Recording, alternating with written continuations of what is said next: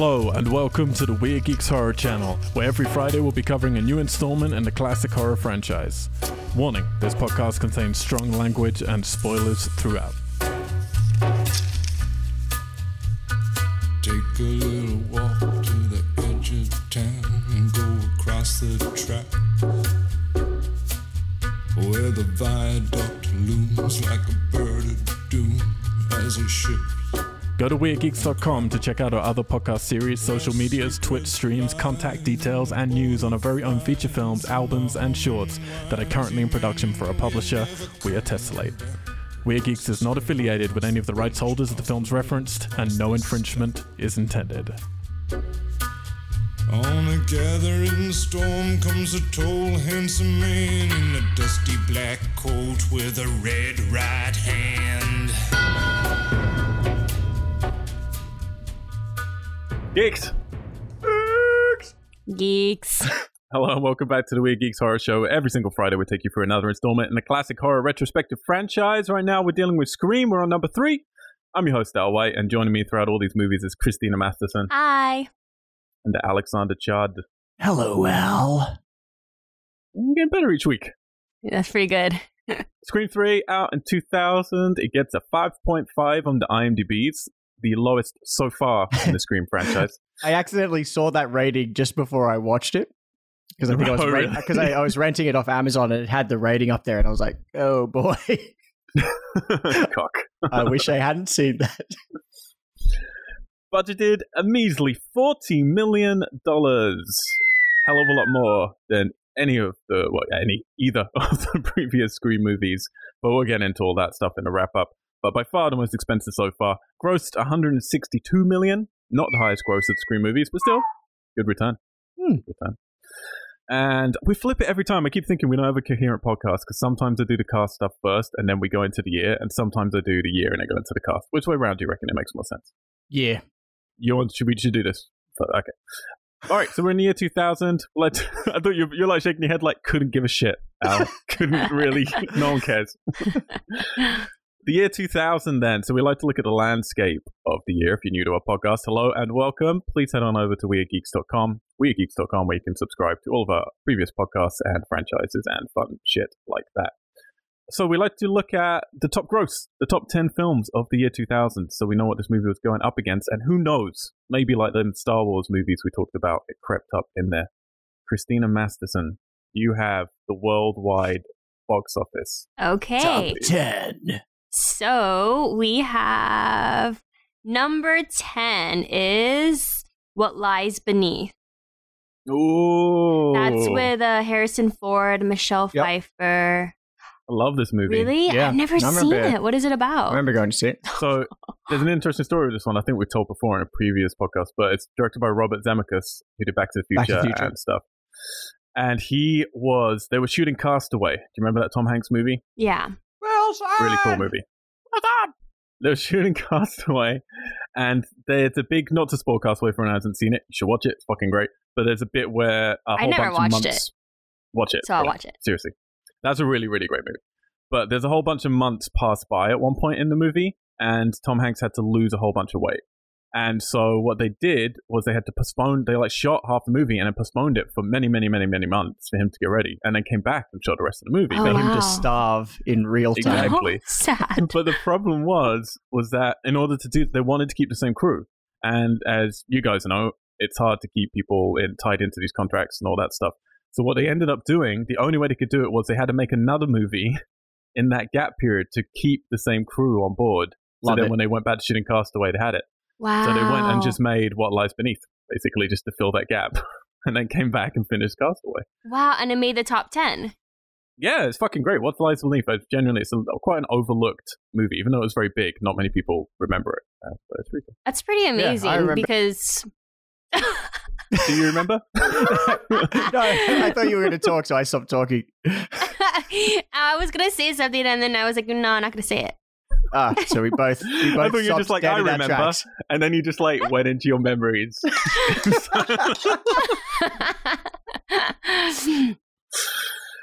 Okay. Yeah, good movie. Do you remember or do you not remember anymore? I remember that movie. I went to see it at the cinema. I remember not realizing it was going to Good be story. as spooky as it was. Yeah, it's pretty spooky. Yeah. Okay. Well, number 9, we have 9. X-Men. Ah, so the That's- beginning. Oh, is that the first one? Yeah, X-Men. I think was Spider-Man in 2000. Maybe we'll see that later in the list. I'm not sure. But this was like the year, wasn't it, when comic book movies sort of Started. made like X-Men and the first Spider-Man made this sort of call to arms of these can be different, and then we're still in it. Yeah, 2018, there you go. 18 years later. And number 8, we have The Perfect Storm. That's Oh, I with like George this movie. Clooney, Mark Wahlberg. yeah. This is a true story about some sailors who got into this terrible storm out at fisherman night. thing. Oh, Yeah, it's actually pretty decent. those are Big stressful. CGI waves. Yeah, it probably Mm. looks terrible now. Okay, number 7, 7. Meet the Parents. Ooh. Ben I like it, it's Stiller, coming. yeah. Yeah, Yeah, I liked it. I watched it. Yeah, I liked it. Number 6, How the Grinch Stole Christmas. Wow, 6. Jim Carrey. I thought it would have been higher, actually. Well, in the Yeah. US, it was the first. It was number 1. But Oh, worldwide, there you it's go. number 6. Yeah, the rest of the world doesn't give a shit about Will Ferrell. Jim Carrey, No, true. doesn't it? It's Jim Carrey. Oh, that was Jim Carrey, of course it is. Yeah. Sorry, it's I the think Ron Howard one. Yeah. I mean, I don't know. Yeah. Yep. And It's a movie. number 5, we have Dinosaur. What's Dinosaur? Oh, that was Disney with their very first This is like a feature-length CGI. CGI movie. Oh. It was their first full CGI. Not like Pixar had been doing stuff, but Pixar hadn't joined Disney at that point. Ah, cool. And that was Disney's first full one. Wow. And it Was was this one like- very good? I don't know if I ever saw Dinosaur. It was a bit of a disappointment, I think, critically. I remember it was really hyped at the time because it was meant to be photorealistic dinosaur sort of animation thing. It was alright. I remember a bit just dull. Oh, yeah, I remember. It wasn't that, the most exciting, but it was Well, it made a lot of money. well done, Disney. Number 4, What Good for Women you, Disney. Want. Mel Gibson. Yep. Now, what's that? Helen Number Hunt. 4 is what? What women want. Oh, What Women Want. This was before Wow. his fall from grace. I was going to say, despite what Mel Gibson was, notable. Yeah. Now he hides behind a camera. Number 3, Castaway. So both Yay. films made top 10. Fucking hell. Good Amazing. on him. Number 2, we have Gladiator. Russell Crowe, Ridley Scott, Joaquin Phoenix. I never watched it. Big Oscar winner that year. I don't like those movies, but I don't know. Maybe if I watched them, I'd like them. I wasn't a big fan of Gladiator. I like Gladiator fine. I think I was really grumpy that year because Russell Crowe won the Oscar for that and not The Insider, which came out that year. And he was so good in The Insider. He won an Oscar for Gladiator. Fair point. Yeah. Wow. That was sort of like a you know how some actors go through those kind of like golden sort of periods where they have like back-to-back films, because he did that, and then I think A Beautiful Mind was the next year, right? That he was Yeah. nominated Wow. Wow. Yeah. That was Ron Howard, wasn't it? Yeah. Huh. Yeah. So that was like his little golden moment. And as number 1, we have Mission Impossible. Oh, the first 2. one. No, sorry, 2. Mission The second Impossible one. 2. Oh, really? The John Woo one? So- John Woo. I would say fun fact, but there's nothing fun about it. Because Mission Impossible Fallout is about to come out, the 6th Mission Impossible film. So for some, because I told you guys in the previous podcast, I was listening to Now Playing's James Bond ones, and I've never been a James Bond fan. But it made me and Katie go and check out a few James Bond films and rewatch all the Daniel Craig ones. And then we were like, you know what? Let's watch the Mission Impossible movies before we watch Fallout. So we've been watching all the Mission Impossible movies, which Katie has all these great memories of the first one because it was one of the few movies she was allowed to watch as a kid, so she watched it again and again and again. And we just did number 1 and number 2. They're not good movies. Like, they're really Yeah, right. not good movies. Like the first one, I guess it's still sort of a classic, but it's pretty bad. And the second one, I remember liking it. It's fucking terrible. Like really terrible. Yeah, Oh. recently me The and world loved it. my housemate Carter and I watched Rogue Nation. So I've only seen the first one and I haven't seen any of the others. Really? And watching Rogue Nation, my experience was I had no investment in the narrative, but I was just like so pumped for all, like, because it just bounces from action sequence to action sequence to, like, all those set pieces. And that was it. It was just like, cool, that one was great, and like enjoying one and then not enjoying the next. And that was pretty much my experience of it. And then kind of watching getting YouTube. Yeah, exactly. And getting to the end and being like, what was the story? Yeah. I'm hoping the next 3 are going to be a bit better. Well, one thing, I thought you guys would be interested. I am. Number 11 was Scary Movie. Oh. This is the year Scary Movie came out. Mm-hmm. Okay. Coming higher than Scream 3. Yeah, Scream 3 was number 27. Ooh, Scary Movie fucking whooped his ass. Yeah. That's painful.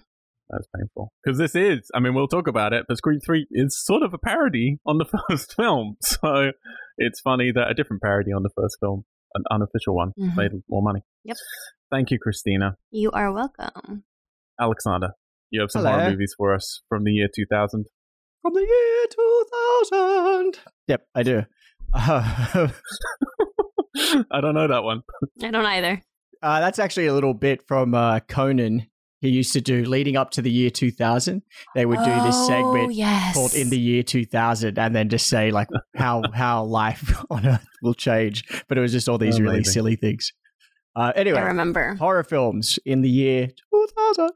Starting off is American Psycho with Christian Bale. Great movie. Yeah. And this one, which I'm really excited about, Book of Shadows, Blair Witch 2.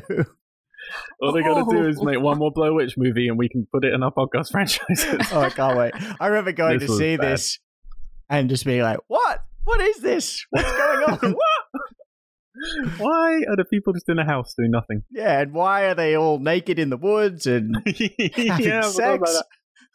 Oh, this is really bad. Yeah, Book of Shadows is terrible. That was how not to do a sequel. I think it goes down in the halls of film history as one of the worst sequels ever made. Boy, it was bad. It was bad. Next up, we have Blood, the Last Vampire. There's a live action version of a anime film, which is actually the anime films from the people who created Ghost in the Shell and stuff. Those animators, not created, but did Ghost in the Shell. Yeah, it's a really bad live action movie. Great. So check that one out. Next up is Cherry Falls. So this is, I mean, we're right at the end. We should say we're 2000. We've had a sort of new slasher boom because of Scream, and the last 5 years have been stuffed with a whole bunch, nowhere near as many as we're in the 80s, like nowhere near, not even remotely near. There's actually very few slasher films from the noughties, but they were still going, and Cherry Falls was kind of the last, we'll try not to say the last Scream, the last, what do you call it? Flailings, I guess. Right. Of slasher in the 90s trying to be relevant. It was pretty decent, actually. It's pretty good. Cool. This next one I remember because I went to see it in the cinema, and I think it was Australia's attempt at sort of jumping on this slasher bandwagon. And it was, I remember it got a lot of press at the time because Molly Ringwald was the lead. And it's the film Cut. I'm so happy you know this movie. I do, yeah. That makes me happy. Yeah, Australian movie. Is it good? I remember enjoying it at the time. I haven't seen it since then, so I wouldn't remember really. Al? It's not. I don't remember it like being like I wasn't blown away by it. Otherwise, I think I'd remember it more. I always go back to it thinking, oh, this was a cinema release in Australia. It must, and it's got Molly Ringwald. Surely this is one of the good sort of, hidden slasher gems. It's really not very good. I mean, it's, there's much, much worse. Don't get me wrong, but it's not. Yeah, it's not good. Yeah. Does the killer have like garden shears? Is that why it's called Cut? Maybe. Is that what it is? There's something to do with that? I can't remember. Maybe. Anyway, we're going to have Molly Ringwald. Go, Molly. Oh, she should have said yes to Scream. Yeah, she should have. Yeah, she should have. Next this up. This was her trying to make up for it. And I think it probably was. This was one that I really enjoyed when it was released, Final Destination. Yeah, they're in a new kind of... And actually, I was just talking on a drive with Katie day before yesterday about... I'm doing these lists to do with the best slasher films ever made that I've been working on for about 3 years, watching every slasher film. And we kept talking about what is a slasher film, and we were discussing whether Final Destination were slasher films. And the conclusion we came to was no. Okay. So there you go. We solved that one. Don't worry. Door closed. We will be doing those films in the future, by the way. Well, I don't think we have to now because you just solved it. There's nothing left to discuss. I mean, they are, to be clear, they are horror films, but not slasher films. Well, but you've answered the most important question. Next up, Ginger Snaps. Ginger Snaps is Canadian horror It was actually really good and important at the time. Yeah, it was about two girls. It was basically a metaphor getting your periods, basically. And it was to do with werewolves. And it was really good. That sounds cool. Cool. Yeah, I remember this coming up. I think it must have been on another list, maybe when we did Chucky, because I remember you talking about it then. Moving on, Hellraiser Inferno. You can check out the retrospective on that one. Exactly. Thank you. You can learn all of our feelings as me, Justin, and Katie Watson talk through all the Hellraiser movies at WeirdGeeks.com. Please listen, so it was worth our time. Another film I remember seeing at the cinema that I thought was really goofy and not scary, Hollow Man with Kevin Bacon. Yeah, it was just The Invisible Man, wasn't it? Remake, basically. Yeah. And it was basically a reason for him just to be really pervy. Exactly, yeah. He's like, oh, I'm invisible. I'm going to stand in the women's showers. Like, that was basically what the movie was. It did have a really cool ending, though. At the time, it looked beautiful with the rain falling on him, invisible and stuff. And that Paul Verhoeven, I think, who did RoboCop and Showgirls and stuff. Ooh, yeah, RoboCop.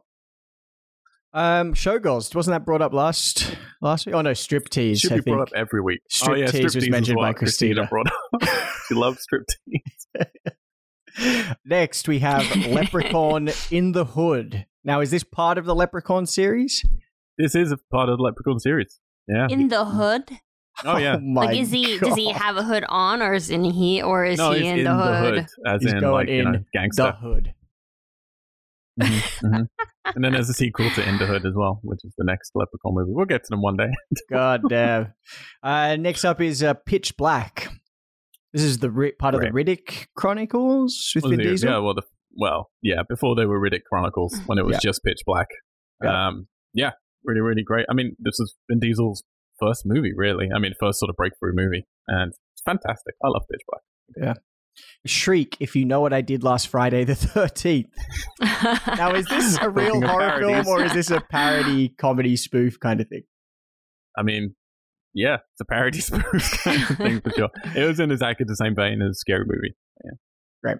And we have the sequel to Urban Legend, Urban Legend's Final Cut. Don't know if I ever saw this one. You would know because the killer's wearing a fencing mask, because... like, what mask can we use that no one's done before? Fencing. Yeah, it's not very How good. Refined. It is about a bunch of film students, though, so it actually has a lot in common with Scream 3. Interesting. But there's some film sets and stuff like that. Cool. And rounding out the list, and what is clearly our highest grossing horror film of that year, What Lies Beneath. There we go. Well played, Harrison Ford. And Misha Pfeiffer was really good in that movie, actually. Really good. People should check it out. But most of all, check out Castaway. Great movie. Great. Christina, your hair is fantastic. I love it so much. Look at that. You look like... Why? Because it looks like your hair? Yeah, basically. You look like Lion-O from Thundercats. I love it. That's true. That is true. I don't know who that is. Thank you very much. That's probably good. Thank you very much, Alexander, for those horror films. So we're in, tail end of still some slashes coming out, but definitely dwindling. We got a few spookies beginning, and then some like psychological stuff, American Psycho. It seems the horror genre had found itself with the slashes in the 90s, and then wasn't lost yet, but it was starting to drift again in terms of what people wanted. We hadn't quite got to torture porn yet. That's going to be a few years later. So yeah, here we go then. Scream 3 landing in the middle of all of that, directed again by Wes Craven, written not again by Aaron Kruger, not Kevin Williamson, and we're going to get into why that happened. But this dude had written, he went on to write Reindeer Games. He had written Arlington Road just before this, which is why he got the job. He went on to also write the remake of The Ring 2, a whole bunch of Transformers sequels. So, you know. Are you sure he didn't get the job because his last name was Kruger? I know, right? How weird is that? That's How weird. weird is that? Yeah, and then he wrote the Ghost in the Shell live-action version with Scarlett Johansson, and he's actually written the upcoming Dumbo movie that Tim Burton's doing. So he's getting plenty of work then. Doing all right. DP'd by Peter Deming again. You might remember from the first film that DP got fired, and then they brought in someone to finish the last few days. That dude's been with them the rest of the ride so far. Wow. Awesome. And I will say, actually, like once I found that out, things made more sense to me. I do think the original DP from the first Scream had a better eye than Peter Deming. Music, once more, by Marco Beltrami, starring, deep breath, Liev Schreiber as Cotton Weary, Neve Campbell as Sidney Prescott, Courtney Cox as Gail Weathers, Patrick Dempsey coming in as Mark Kincaid, Scott Foley in his very first film, I believe, as Roman Bridger, Lance Henriksen, horror stalwart, as John Milton, Emily Mortimer as Angelina Tyler, Parker Posey as Jennifer Jolie, Patrick Warburton as Stephen Stone, David Arquette as Dewey Riley, Lawrence Hecht returning as Mr. Prescott, who had some time away from some Comic Cons apparently, Jamie Kennedy as Randy Meeks, Carrie Fisher as Bianca, Jenny McCarthy as Sarah Darling, Matt Kiesler as Tim Prince, Dion Richmond as Tyson Fox, and Jay and Silent Bob. Oh, yeah. Oh boy, there's a lot of fucking people. Shot over 12 weeks, which means this was minimum 60 days of shooting. Wow. Which, holy shit, do I want to make movies like that? Yeah. Right? Right? Yes. Man, I had a fucking fight for my movie to have 30 days. We had to sacrifice so much because normally indie movies, 17 to 20 days, 21 maybe. 30 days I was like adamant about, so we gave up a lot. 60 days would be, that'd be so good. All the movies I've done is just like 12 days. Get it done. Hey, when you got a $40 million budget, you can do what you want. So this movie, okay, so we actually, the last two movies came one year after another. This one we had, a 3-year gap, I think it is. And they wanted to kind of get one out as quick as they could. Kevin Williamson actually wrote a treatment for this. Now, some people say he wrote an entire script. There are some conflicting things on this that I've read. So he wrote either a 20 to 30 page treatment or he wrote a full script. Now, the people have also come out, like Wes Craven afterwards, to say, he always planned it as a trilogy. Some people are saying he put not only the idea for Scream 2 in that original script pitch for number 1, but also Scream 3. But I've seen some video footage of people flipping through that, and there only seems to be Scream 2 at the end of it. So I don't think that's right. I'm sure in his brain he always had that thing of it would be nice to do a trilogy and maybe had a couple of ideas floating around, but don't think pen was put to paper. So yeah, you might remember that we said the very first script he had sold was called Teaching Mrs. Tingle, but it was bought and then no one made it. So he went and did Scream. Now, because Kevin Williamson is obviously a hugely hot property, they wanted to make that movie and he was going to get to direct it. So he actually got to direct Teaching Mrs. Tingle. And that was happening about this time. Now, he really wanted to write a screenplay for Scream 3, but he didn't really have the time to do the full thing. That's what I've read from the most amount of sources. Now, his original pitch, however, was quite different. Did you guys know about this? What was going to happen? I was reading a little bit about it. Okay. So his original idea for this movie was going to be sort of similar in a way. There was going to be a lot more of Neve Campbell's character, Sidney, in it.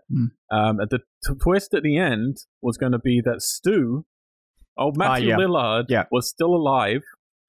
And he had actually survived the television being pushed onto his face in the first film. And had just been in prison all through the second film and just no one bothered to mention it. And he was orchestrating all the deaths in number 2 and in number 3 from prison. And it was actually going to be a huge group. It was going to be a massive club of movie nerds, basically, who were huge fans of the Stab movies, who he had then got in contact with. And they were kind of this cult who were then doing the killings for him. And then presumably a big sort of fight when he gets out of prison or something at the end between Stu and her again at the end. Like a Charles Manson type of thing. Yeah. I mean, that's very nice of you. But yeah. I mean, it is Matthew Lillard. Yeah.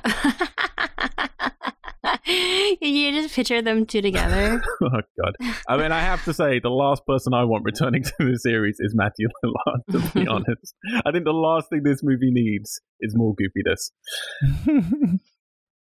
Now, the studio, the old Weinsteins, didn't like this idea very much, partly because the Stu's thing seemed a bit ridiculous, but also mostly because, do you know what happened between these two movies? The Columbine Massacre. Oh. So, yeah, the school shooting happened. It changed a lot in horror movies at this period.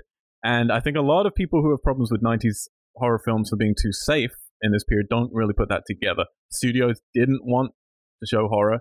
They didn't want to glorify teens killing themselves, and particularly in schools. So Kevin Williamson's original script for this was going to take place back in Woodsboro. The school was still going to be involved.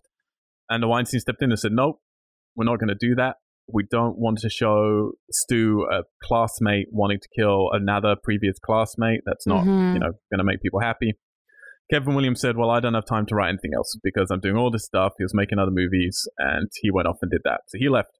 So they brought in this guy, Aaron Kruger, and he had 6 weeks, basically, before they started shooting, to put together an entirely new script.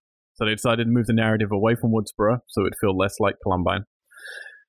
Now, they were having other problems as well. Wes Craven didn't want to come back to make this movie. He wanted to do other stuff, and he wanted to get away from horror again. He kept feeling he's always pigeonholed in horror, and he's always trying to get away from it for his career. So he made a deal with Miramax, basically. Was like, all right, I will do Scream 3 for you, but you have to let me do something that I want to do, which they did. So they let him do a Meryl Streep movie, which is, what the fuck is it? What's it called? Music of the Heart in 1999. So between Scream 2 and Scream 3, you made Music of the Heart with Meryl Streep, which is about a story of a school teacher's struggle to teach violin to inner city Harlem kids. That's the movie he wanted to make.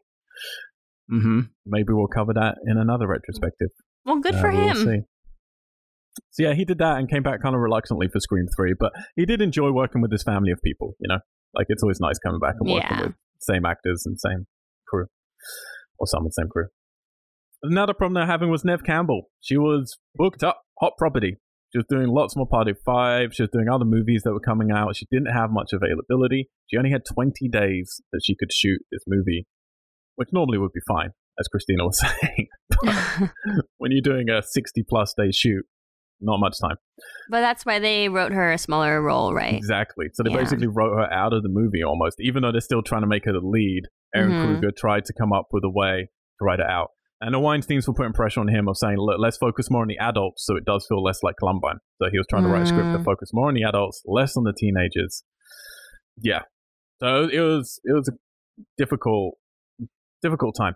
The other thing that they said to Wes Craven, which I love this, they then came to Wes Craven and said to him, we don't want any blood or violence in this movie. Shut up. Which Wes Craven was like, it's a fucking horror movie. And they said, yep, but because of Columbine, we don't want violence, we don't want blood, we need to make this more of a comedy, play up to those tropes, take it all out. And he said, well, then you need to call it a different movie or find a different director, because it's not Scream without violence and blood. We're making a fucking horror film. So he fought against them, and he did win, but to an extent, and we'll definitely talk about this as we go through. They ended up using 10 gallons of fake blood in this movie. In Scream 1, they used 50 gallons, and in Scream 2, they used 30 gallons. So he did kind of win, but they really had to draw back the violence and the blood that was on screen in this film. And it's why we end up with quite a different feeling movie, I feel. God, Wes Craven must have gone crazy. Yeah. Yeah, he doesn't want to always make horror movies, but when he does, he wants to make fucking proper horror movies, and they were sanitizing it. Yeah, I have to say, like, I've watched this movie many times before. Christina, this is your first time, right? Yeah. Alex? This was my first time, I realized. Oh, really? Yeah. I thought I had seen this one, but yeah, I hadn't seen it. Hadn't seen it. Okay. Yeah. All right. Well, yeah, I mean, I've seen it many times, and I have to say, I watched a lot of documentaries. I didn't know a lot of those facts about this film, and it does make this film make a lot more sense to me now. Like, not learning those facts after watching it again for this podcast, I was like, oh, okay, I get it. Like, and we'll talk about how much they get away with this sort of compromise vision they had to do. But yeah, definitely sad to see Kevin Williamson go. It would be nice to have him finish this part of the trilogy, but there you go. So there's lots of other little things we're going to talk about, other changes that ended up happening, and weird stuff. For instance, they ended up casting the guy who played Kincaid, who Christina Masson seemed happy about. Patrick Dempsey. Who? Mike Dempsey? Yes. Mike Dempsey. They cast him the day before they started shooting his scenes. No way. Yeah, I read that. He had one night to learn like 6 pages of dialogue. Basically. That's crazy. Yeah. Good thing he's so talented. Right, right. Yeah, it was a bit of a shambles. What are you talking about? It just melts. It just melts? Yeah. Excellent. All right, so let's just get into the meat of the movie then, shall we, guys? Scream 3 begins immediately in Hollywood sign. Mm-hmm. Mm-hmm. New location. Straight away, we're in LA. We're in the big And smoke. I feel I really appreciate this time watching it. That Hollywood sign means everything to this movie. Opening the film with that Hollywood sign tells you everything you need to know. This is all going to be about the industry. It's all going to be industry in jokes. It's going to be completely revolving around Hollywood. Yeah. Which is very different from everything we've seen before. And then we're starting off with Cotton Weary. So he's now a talk show host. Alex, you happy? I knew you'd be happy. I Weary, knew you'd be happy. Love the name. Looking less weary in this film. Yeah. Looking pretty. I turned to pretty Bethany peppy. and I said, I love this guy's name. Cotton Weary. She walked out of the room. Your child is going to be named Cotton. Yep. Weary. Oh, Cotton Weary. Chard. That is Cotton a Weary good name. Chard. It sounds like a salad you'd get in LA. So yeah, he's now a talk show host. Number one, apparently, national talk show host. Doing the, what's it called? The 100% cotton is his catchphrase or something. He's sitting in an LA traffic jam and he's on the phone to, I don't know, who is it? Is his assistant? He's like agent, maybe? His manager, agent? Yeah, I'm not sure. something like that.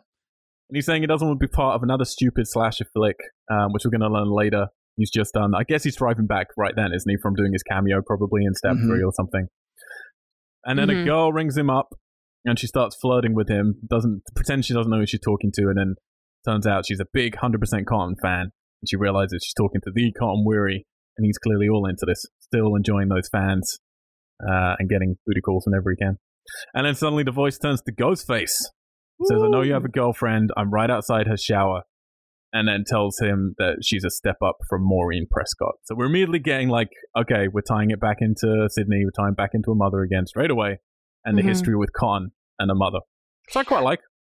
Yeah, and me too. I mean, instantly, this Ghostface is scarier than the last Ghostface.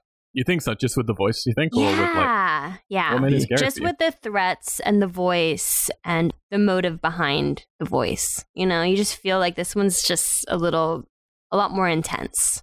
The Yeah, it updated seems- Vox modulator. Yeah, we'll get to that. But I do think that's one of the reasons it feels creepy. It's like changing from someone's voice to Ghostface's voice is quite creepy. Mm-hmm. And yeah, it immediately seems more desperate. He's like asking where Sydney is straight away in this first scene. So we're really setting that all up straight away. Ghostface is looking for Sydney. We don't know yet, but Sydney's, out in hiding. And so, cuts off the phone. Cotton finds a magical shortcut from the LA traffic somehow.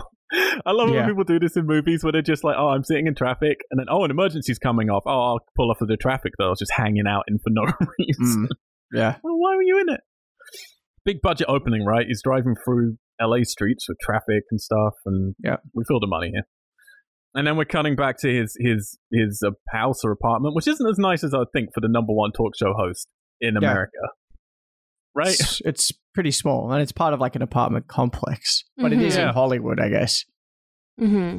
I guess. Maybe this is just maybe he's got other houses. He's got one in New York or something. You know? Maybe this is just his girlfriend's house. Oh, yeah, good point. Maybe he's just going around to his girlfriend. So we see, she's taking a shower, of course, and we see that the phone line has been cut. Mm-hmm. And Wes Craven's still doing his thing, cutting before the boob shots, trying to like get around her magical towel.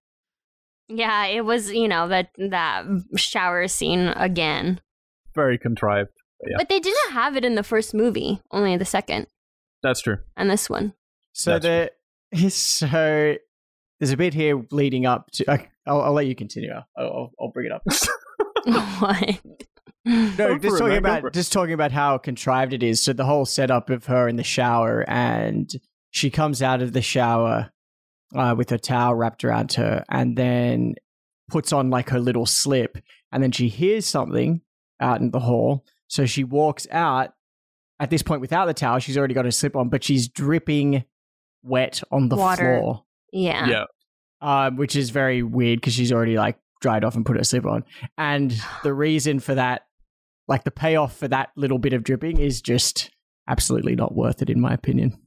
Oh yeah, so they could slip, right? So she could slip later on when she's getting changed. Running, so it's the worst payoff. I see. fall. Yeah. I don't even notice that, to be honest. I noticed the dripping. Noticed it too because I was like, oh wait, she's dripping. Oh, is she naked? Oh, why would she be like walking through her house scared, trying to like figure something out naked? Mm. And then she had a slip on.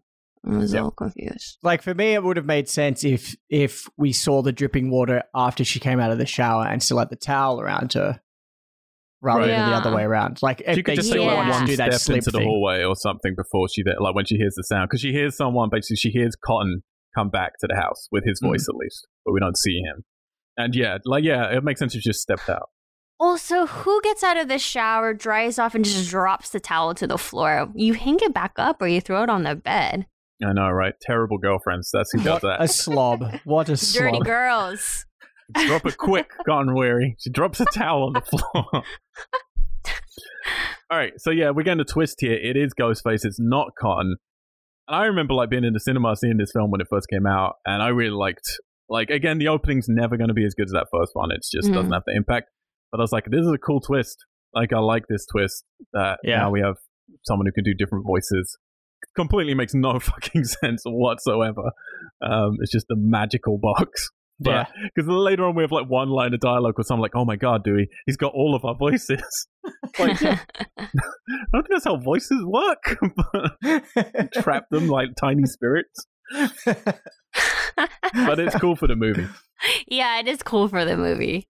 She comes, she's like looking around. She's like, "Don't you playing any more stab games?" So does Cotton Weary his sex games include him pretending to stalk and rape people? I guess. Yeah. Fair enough. Whatever. As long as it's consensual, that's fine. Cotton comes home. Actual real Cotton comes home in a panic. His girlfriend attacks him thinking he wants to kill her. So we think she's dead, right? But she's hiding. And when he comes home, he's like searching around the house and he takes off his jacket and grabs a fire poke. And at the time I was like, that's really odd. Like that he felt necessary to take off his jacket. And I read that the reason behind that was that Liev Schreiber had packed on some muscle between the films. No and way. wanted to show it off. No way. Yep. So he's just like his character, basically. Just pure vanity. Just wanted to show that he bulked. An idiot. I didn't even notice that. I didn't even notice he was more muscly. Is he just like, he takes it off and he's in a vest or something? He's just like in that tight shirt. But like, yeah, I didn't even notice the muscle part thing. I just thought it was like, that's weird. Like you've rushed home in a panic, but you have time to take off your coat. Oh, what an idiot. Yeah, so she's hidden. So what actually happened there? Like Ghostface attacked her and then she's just hid, and Ghostface sort of hid waiting for Cotton to come back, I guess. And they've just been hiding in two the door was still locked, right? Yeah. The door was still they've closed. Just been waiting in two separate rooms for Cotton. There's just two people in a house waiting, basically. Yeah. So then she thinks obviously it is Cotton and then attacks him, and then as she's attacking him, Ghostface comes out, kills her, and then, are we surprised? Kills Cotton. That was really quick. But all of the openings for these movies have been pretty intense, so I wasn't that surprised because they usually start off with a big kill. Yep. Well, we're going to get one of those rules later, which is anyone can die in the third part in a trilogy. And yeah, they do that right from the bat. They have to show us that stakes are real. Yeah. This was not the original opening. The original opening was actually going to be with Neve Campbell. And she was going to be attacked by Ghostface, and she was going to kill Ghostface in the opening. And then you were going to find out it was just a crazed fan, basically, who had broken into where she was hiding and stuff. Oh, that sounds cool. That's pretty cool. But yeah, instead we have this Cotton thing. I kind of like it. You know, again. Yeah, I liked it. The twist with the voice is cool. I like seeing Cotton die because it means, okay, who else is going to die in this movie, you know? Yep. We're going to find out not many people, at least from the old films. We're going to get new fodder. But still, pretty cool. Big screen title coming in again. Loving it. Coming in just at the right time. So we're with Sydney now. She's walking a dog. There's a thrown in line when she signs in on the phone thing where she's in Monterey. Oh. Looks more to me like Malibu Hills, but I don't know about you, but yeah. Monterey, apparently. Secluded life she's living now with security gates that you could jump over. I know, right? What are you doing now? A house that's made out of all glass windows and glass doors. It's literally like she's doing like this code on a fucking wooden gate that you can just hop right over. And she's working as a phone counselor remotely. Do you notice there's some nice little things around the house that call back to the old films? We've got the Fall of Troy from the play from the second film is there and stuff. She's wearing the necklace with the Greek letters. Oh, she is, huh? Yeah. Still thinking about that one. At this moment, I really like where it's gone with her character, and that she is living this like secluded life with a new identity and working as a counselor on the phone. I thought that idea was really cool. Yeah. I like it too. Me too. And there are echoes. I mean, again, I don't want to spoil stuff, but like neither of you guys are doing the Halloween series, so I'm not going to spoil anything with the Halloween series, but there are echoes here to do with Jamie Lee Curtis's character and the journey she goes on in the Halloween films, which I like, because again, the first Scream was very much all about Halloween 1, so it's nice they're sort of doing their own sort of version on Jamie Lee Curtis's role. That's cool. Yeah, so then we cut to Gail Weathers giving a talk to a whole bunch of student journalists, I think, because she says like, it's like, yeah. Because they're all like crazy different ages and different, like, I don't know. I couldn't tell where the fuck she was. But anyway, she's telling them all to go as far as they can, do whatever you got to do, basically, get the job done. She seems to be back in bitchy Gail Weathers mode, which at the beginning of each of these movies, she's just like learned nothing and has returned to original Gail Weathers mode. Who cut Courtney Cox's hair in this film? Because that fringe, those bangs, it just like looked like a kid had done it. I know. I mean, that was really in the 90s. So, that was 2000. Well, yeah, it was in the early 2000s, actually. And then the little, like, at the end of the movie, the little, those clip things? Those little hair clips, like, I remember wearing them, but I was like 13, 16. She's like in her 30s in this movie, and she has like the little butterfly clips in her hair, like a cluster of them. So funny. Everyone did it. I guess. And plus it was 2000. Knows no we were all age. just happy to be alive, Christina. Do you remember? We thought everyone's going to die. Y2K. Yeah. Planes falling from the skies. Yeah. That's so true, Y2K. Don't worry, kids. We made it, so you guys could be born. Yeah, so she's talking to these students. We do have like one student gets up and is like saying, was it worth it all to cut your friends' throats, basically, metaphorically, to get to where who that she got was? to. No. It was Arquette's brother. Oh, really? Uh-huh. Oh, nice. Give less Arquette's jobs. That's what I was saying. Yeah, why do all the Arquettes? His dad was in it, now his little brother's in it. Oh, yeah. That's adorable. So Mark Kincaid, old Dempsey boy. What do you love him from then? What's he from? I don't know. He was on Grey's Anatomy. But he was in some other movies, right? And he was like in some 90s and 80s rom-com type rom-coms, wasn't he? Yeah, like something big. It wasn't Big Fat Wedding, was it? It was a Greek Wedding, whatever it was. Okay, let me look it up. You look up some pictures of Dempsey.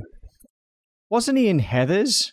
Was he in Heathers? No, he's too young to be in Heathers. Oh, would he? As a kid, you mean? Oh, he was in Enchanted. No, what the fuck? I don't know what the fuck you're talking about.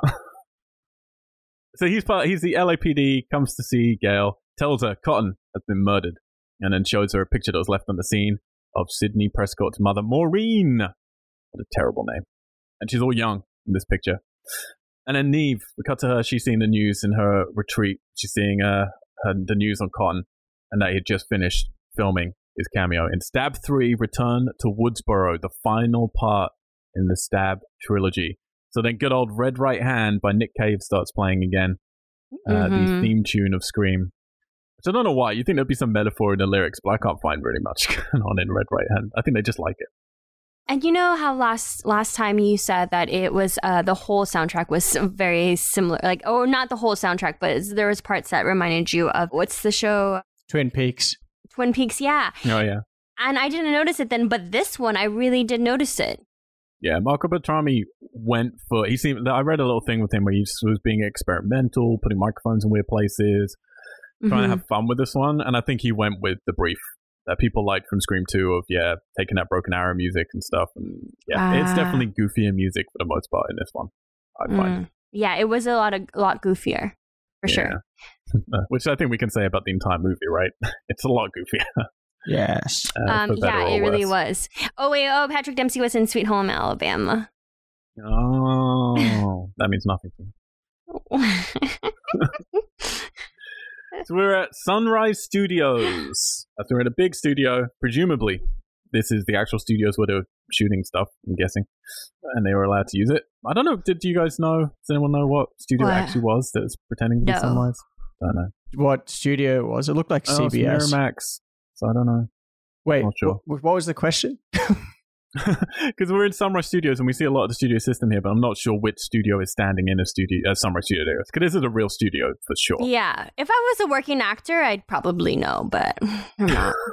The entrance, when they do that panning shot to the entrance of the studio, it looked like CBS Studios in Studio City. Oh, really? Okay. But I could be wrong. You're probably not. You rarely are. So, we're at Sunrise Studios where Stab 3 is in production and we have a set recreation of the first film here. I love this idea. Yeah, it's great. It's really great. This wasn't in the script. This was something Wes Craven wanted to do. Now, I read something that he paid out of pocket to have this set built. Bullshit. Like, no fucking way. But he, I think, ordered this to happen separately and then they wrote a whole scene around it that we're going to get to later. But I love this idea. I love this idea of having, we're back on the street. And I think they could have done even more with it, to be honest. But we're back on the street. It's kind of set up where you think you would start at the first scene here in Woodsboro, where you think, oh, we're back in Woodsboro. And then someone calls cut and you realize, oh, no, we're on the film set of Woodsboro. Like, that's what you think they would have done, right? Yeah. But no, we're just writing. Idiots. That would have been You good. should have directed Al, or at least written it. Thank you. And the producers are trying to get the movie shut down. But the director and the other producer, Lance Henriksen, I'm just going to refer to as Lance Henriksen, I'm afraid. You guys familiar with Lance's work? Yes. No. No? Okay. So you know the guy I'm talking about, right? He's the one who owns the house they end up in at the end of the movie. Big producer man. Yes. Who threw all the parties and stuff. Yes. I mean, he became famous because of Aliens. He played the cyborg or whatever you want to call it in that. But he's then had a long career in lots of shitty and lots of good horror movies. We've talked about him previously on a Hellraiser Hell World podcast. Go and listen to that, where he does ridiculous things. So yeah, the producers were trying to get the movie shut down because of the murder of Con Weary. And they're worried that it's now inappropriate or it's dangerous or whatever. So we get introduced to so many fucking characters, and I don't know how many we really need to keep tabs on. But we've got all the people who are basically playing characters from the first Scream movie. We've got someone who's playing, it's like a black version of Randy, I guess. We've got Sydney's been played. Oh, God, what's her name? I've forgotten her name now. Jenny McCartney. Emily Mortimer. Emily Mortimer. Oh, Emily that Mortimer. girl. Oh, Emily yeah, Mortimer. Sydney, Yeah, we've got Jenny McCarthy, who's playing, I guess she's meant to be playing, what's her face? Rose in the first McGowan. movie? Yeah, Rose McGowan, Yeah. I suppose, because she's the hot girl. Yeah, and then they also showed the garage opener with the blood, so I'm guessing it would be her because I was like, oh, wouldn't that be in the first one? But Yeah, you'd think I so. guess How it's in they the just third get one. to these characters in Stab 3 doesn't make any sense. Yeah. But fine. why Whatever. are they still alive? We got a hotter cop playing Dewey. Yeah. So, like, there's someone there for everyone. We get some fun lines in here of, like, I see why Tori Spelling and David Schwimmer didn't want to come back to do another Stab movie. And then Gail comes to set. She meets up with Parker Posey, who is playing Gail. Yay! Yay, Parker Posey. I love Parker Posey. I love when Parker Courtney Cox Posey. comes into set, the first thing she says is, Deja voodoo. She does, doesn't she? Oh my god. I love her. Yeah, I'm in the rare minority of people who really just can't stand Parker Posey. She drives me up the wall. As in, in all her performances, or just in this film?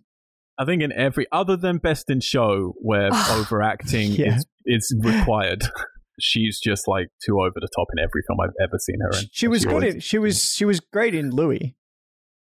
Oh yeah, that's true. She was As good the in Louis. because she was the bookshop. Doing the Yeah, works at the bookstore. that's true. She was good in Louis. I love her in every movie. Yeah, I think she's great.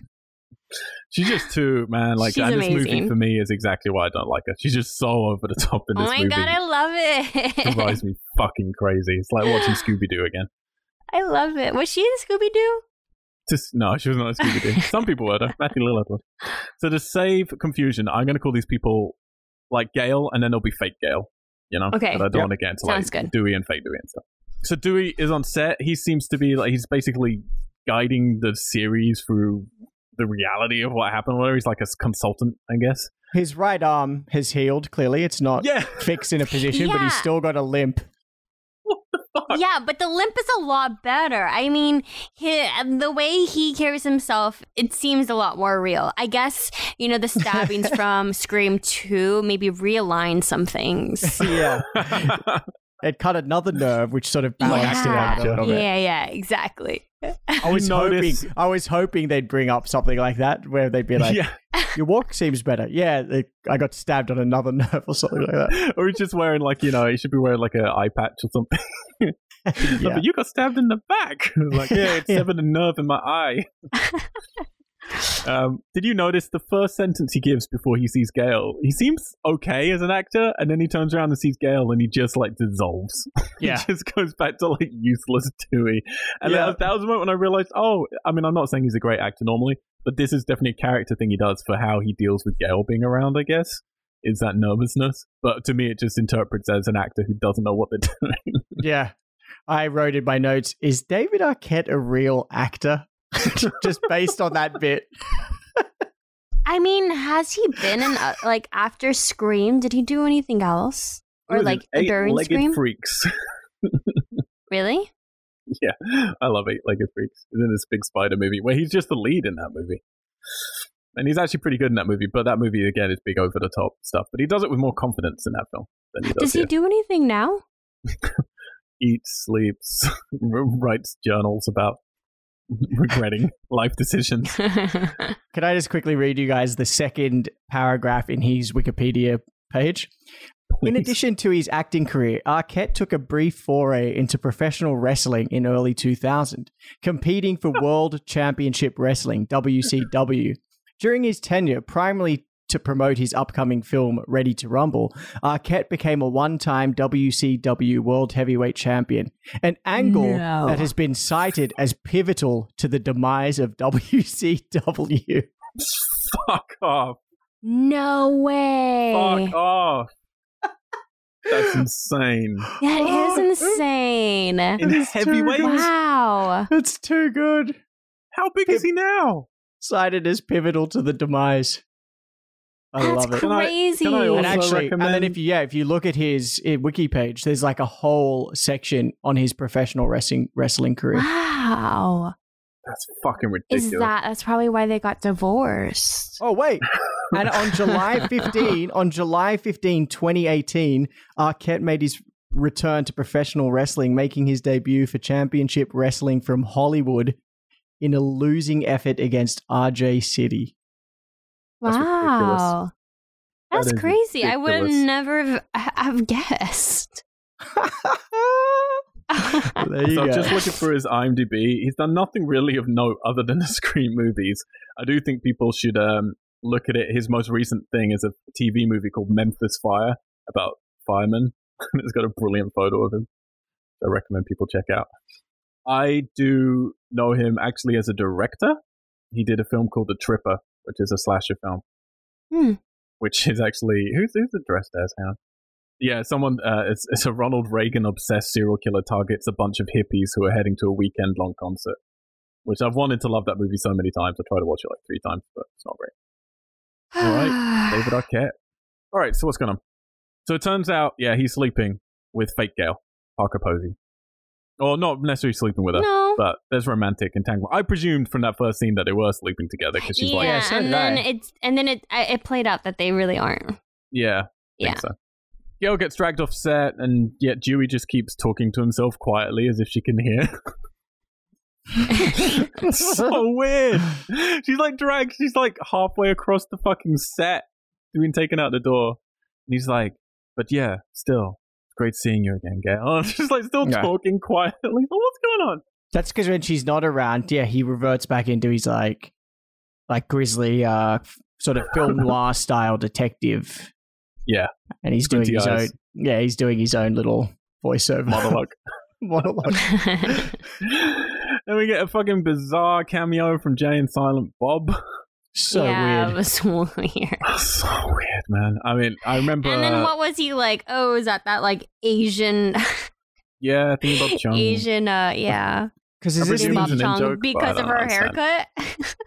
Oh, really? don't Is that know. what it is? No, I don't know, but I don't know. I have no idea. I remember was a hearing weird- Kevin Smith very talk weird. about this in one of his talks, but I can't remember now why it happened. I know they were being directly contacted. It wasn't even that they were just there. Like, they were being asked, hey, do you want to come and be on this? Yeah, because I was wondering if it was the same year that Jay and Silent Bob Strike Back. Well, that was Miramax as well, wasn't it? Yeah, So, Miramax, and that came out in 2001. So yeah, and, maybe they were filming. and Harvey Weinstein, and I think he produced all of Yeah. Kevin Smith's films. So Yeah, maybe But yeah, maybe they a were filming weird on set. little- And they're just like, weird cameo.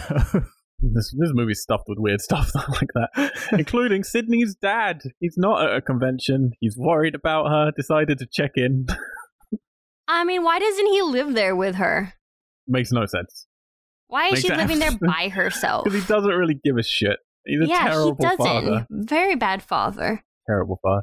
And there's a he's point saying- where I was thinking, like, if you wanted to kill Sydney, you could have just followed her dad from Yeah. Woodsboro Yeah. to. That is Because absolutely he's like true. refilling her house with groceries. And he's worried about it because he's saying she's made it like she doesn't even exist, and she does, some of that Nev Campbell acting, which I've noticed is very similar to Jennifer Love Hewitt. I think it's just Party of Five acting, Yeah. where she Yeah. sort of like squints a little bit, does Yeah, that. That's kind of you know, like. that's the whole reason, and then we'll do like just like little weird change. It's like people are changing channels on an actor's face all the time between Yeah. three things. But I do like I having need her to back. learn Like, those three things. Yeah. I don't get a job. please don't. I think it's that we have to master our own three looks, which we just Yeah. use throughout an entire film. Got it. And then the casting director be like, yeah, Christina Masterson's got her own three looks. Perfect. Alexander Got it. Child, yep, he's got his three looks. Let's Four put them in looks, the lead. too many, Alex. Go back. yeah. Regress. Go back to the drawing board. Yeah, she's saying that's the entire point. She's meant to not exist anymore. Her friends don't know her anymore. She's just off the map. She's basically just run and hid. But then she's having these dreams about her mother. So she has a dream about her mother, and then she wakes up, or we think she's woken up, and then she's still in a dream, and her mother's at the window. This weird, creepy ghost moment that, Alex, we covered it before, but am I wrong? And this is Wes Craven doing Nightmare on Elm Street stuff. Like, this feels Yeah. completely out of that franchise rather than this franchise. Yeah. Yeah, I didn't like it in this at all, this dream sequence. I mean, I just didn't like the setup. I didn't like the mom like walking through the gate and it cutting back and forth. Maybe if there was like straight at the window, then Ghostface, like it was Yeah. much like cut and much punchier like that. But for me, it just seemed out of place, and it was like, yeah, I don't know. I did not like it. It It's did very seem out of place. Yeah.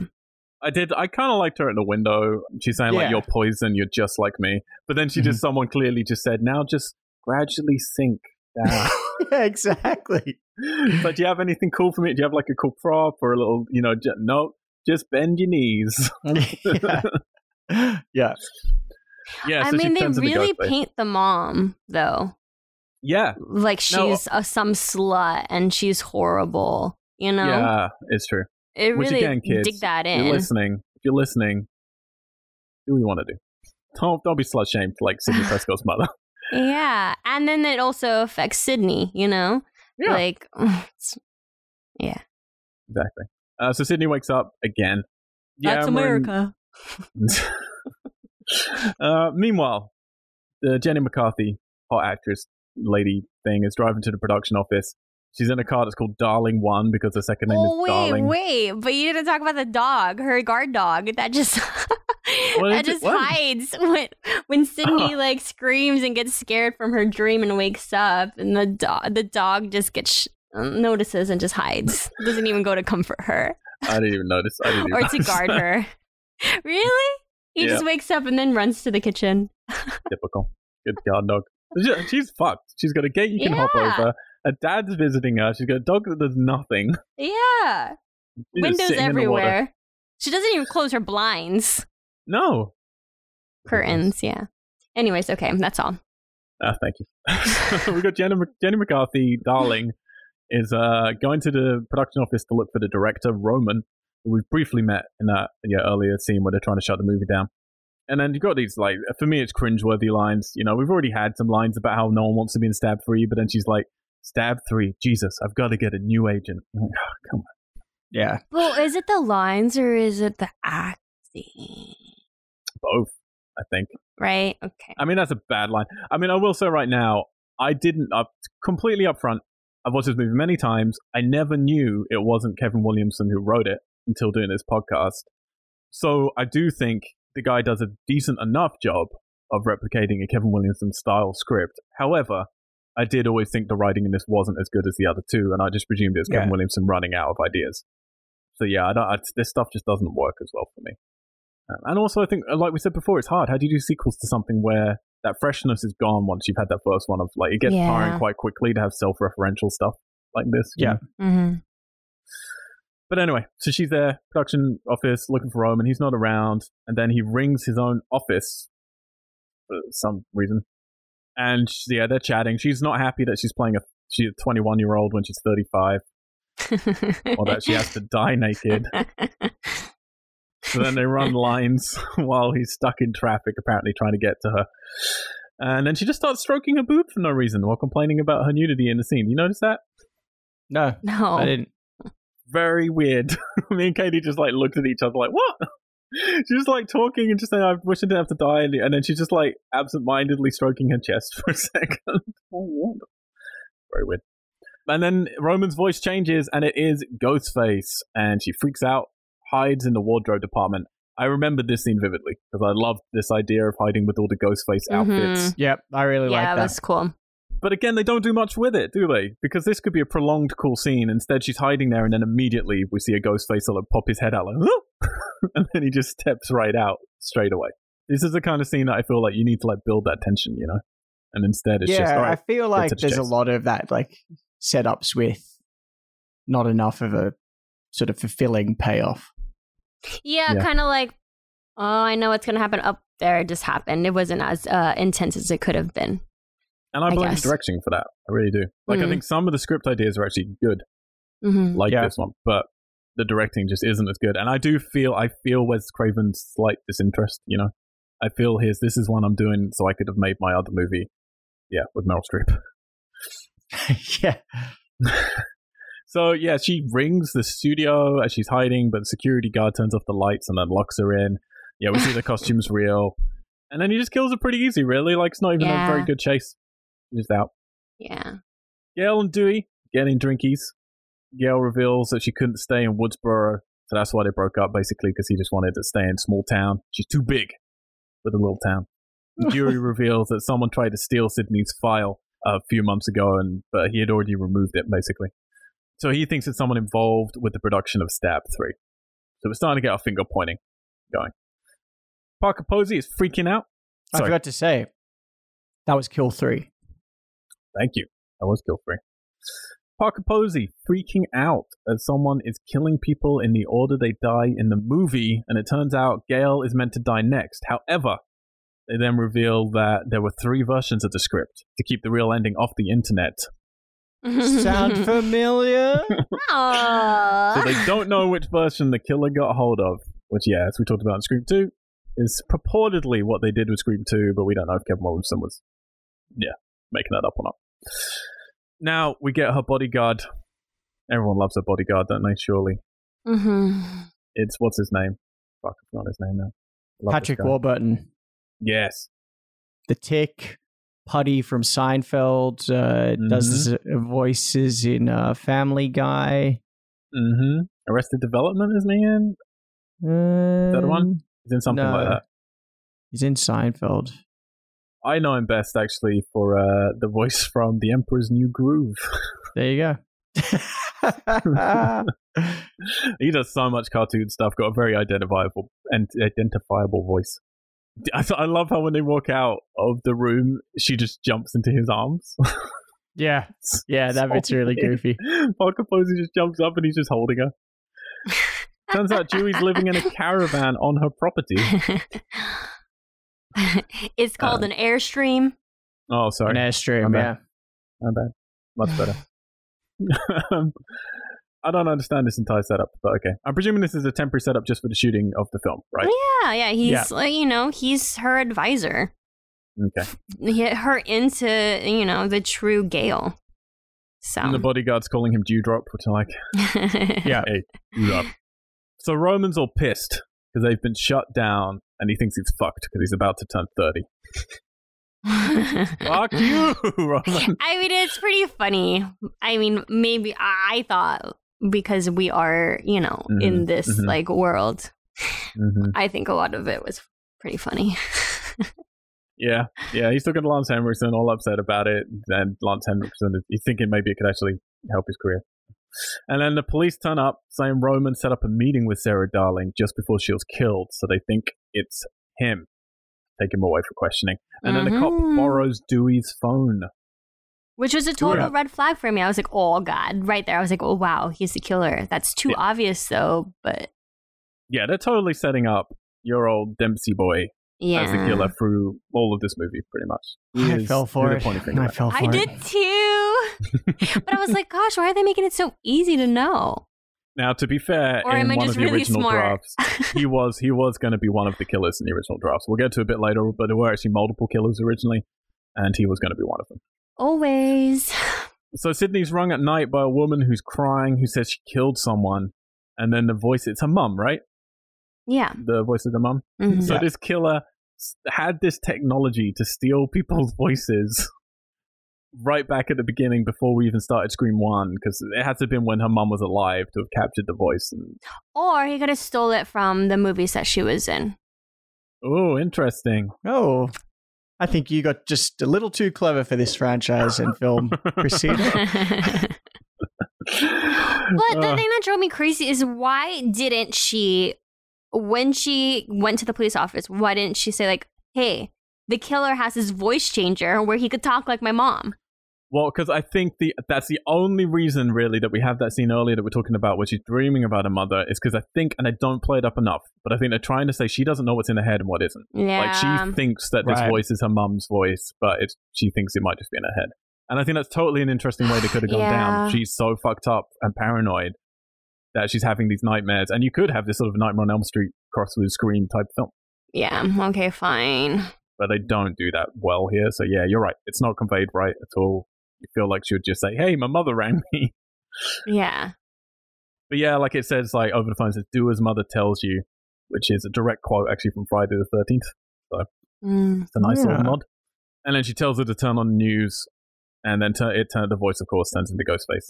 It says, do you think it's over, Sydney? Which, yeah, like you were saying earlier, Christina, I do find this, okay, it's leaning towards maybe it could get creepy. Because the Ghostface stuff is feeling a bit more creepy on the phone, at least. Yeah, it is. But the rest of the film's goofy. Yeah. But I even think like the Ghostface chases are like the presence of his body is more powerful than the last one. I felt like the last one was kind of goofy. Like when he would fall and all that stuff or trip over things. And this one I feel like he's stronger. Yeah. Well, they're going to get to that when they get to the rules later. They say he'll be supernatural and all this stuff. She definitely is. Because again, spoilers, there's only one killer here.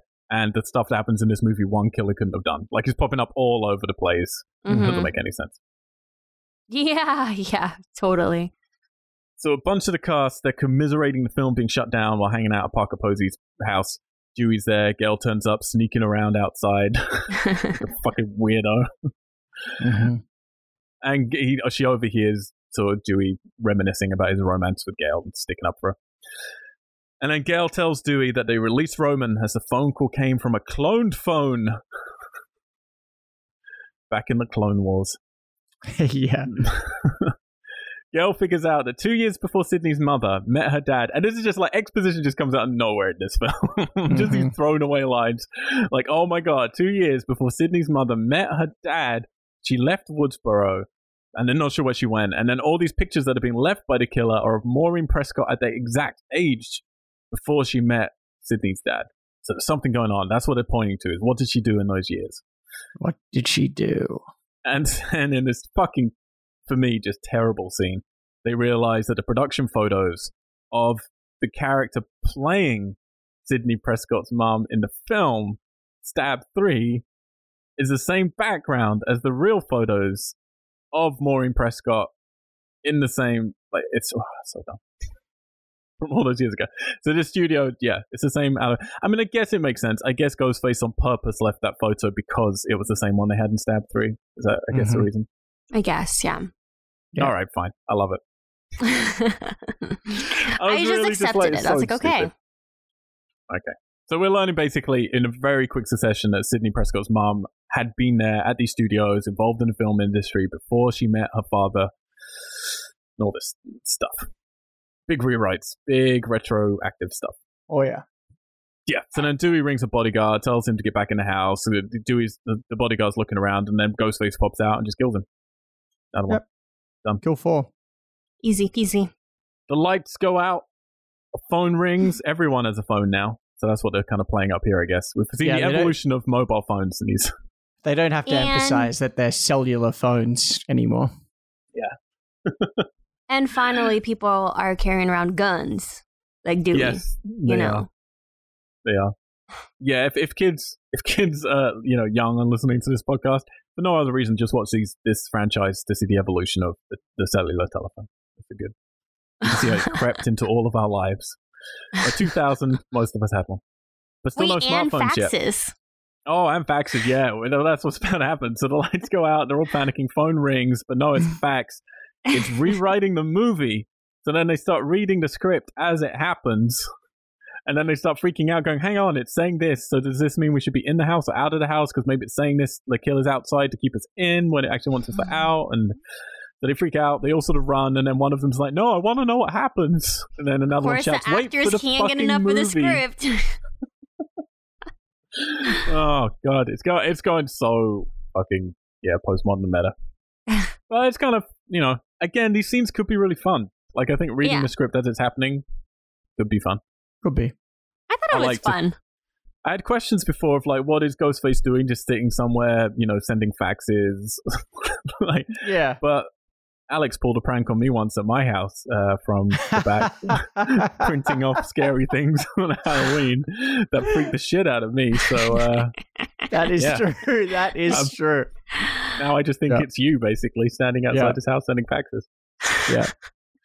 Yeah, what was it like? It was a riddle, wasn't it, to begin with? So you sent like this riddle, and then we were looking it up even on the internet. It was at a time as well where everyone was doing these emails, like fake death curses and stuff with Halloween. But you were printing it off on our printer, and things just started printing off, basically. It was a succession of stuff. It was freaking us out a lot. Yeah. That's good, Alex. You only revealed it to me on the podcast. We were talking. I can't remember what episode it was. It would have been early on.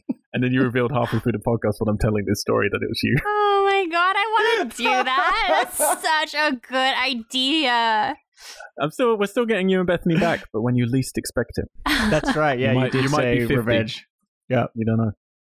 House blows up. The entire fucking house blows up because the end gag at the end of this is like, whoever smells the gas, basically, and then the guy's lighting a lighter to read the script and that's huge.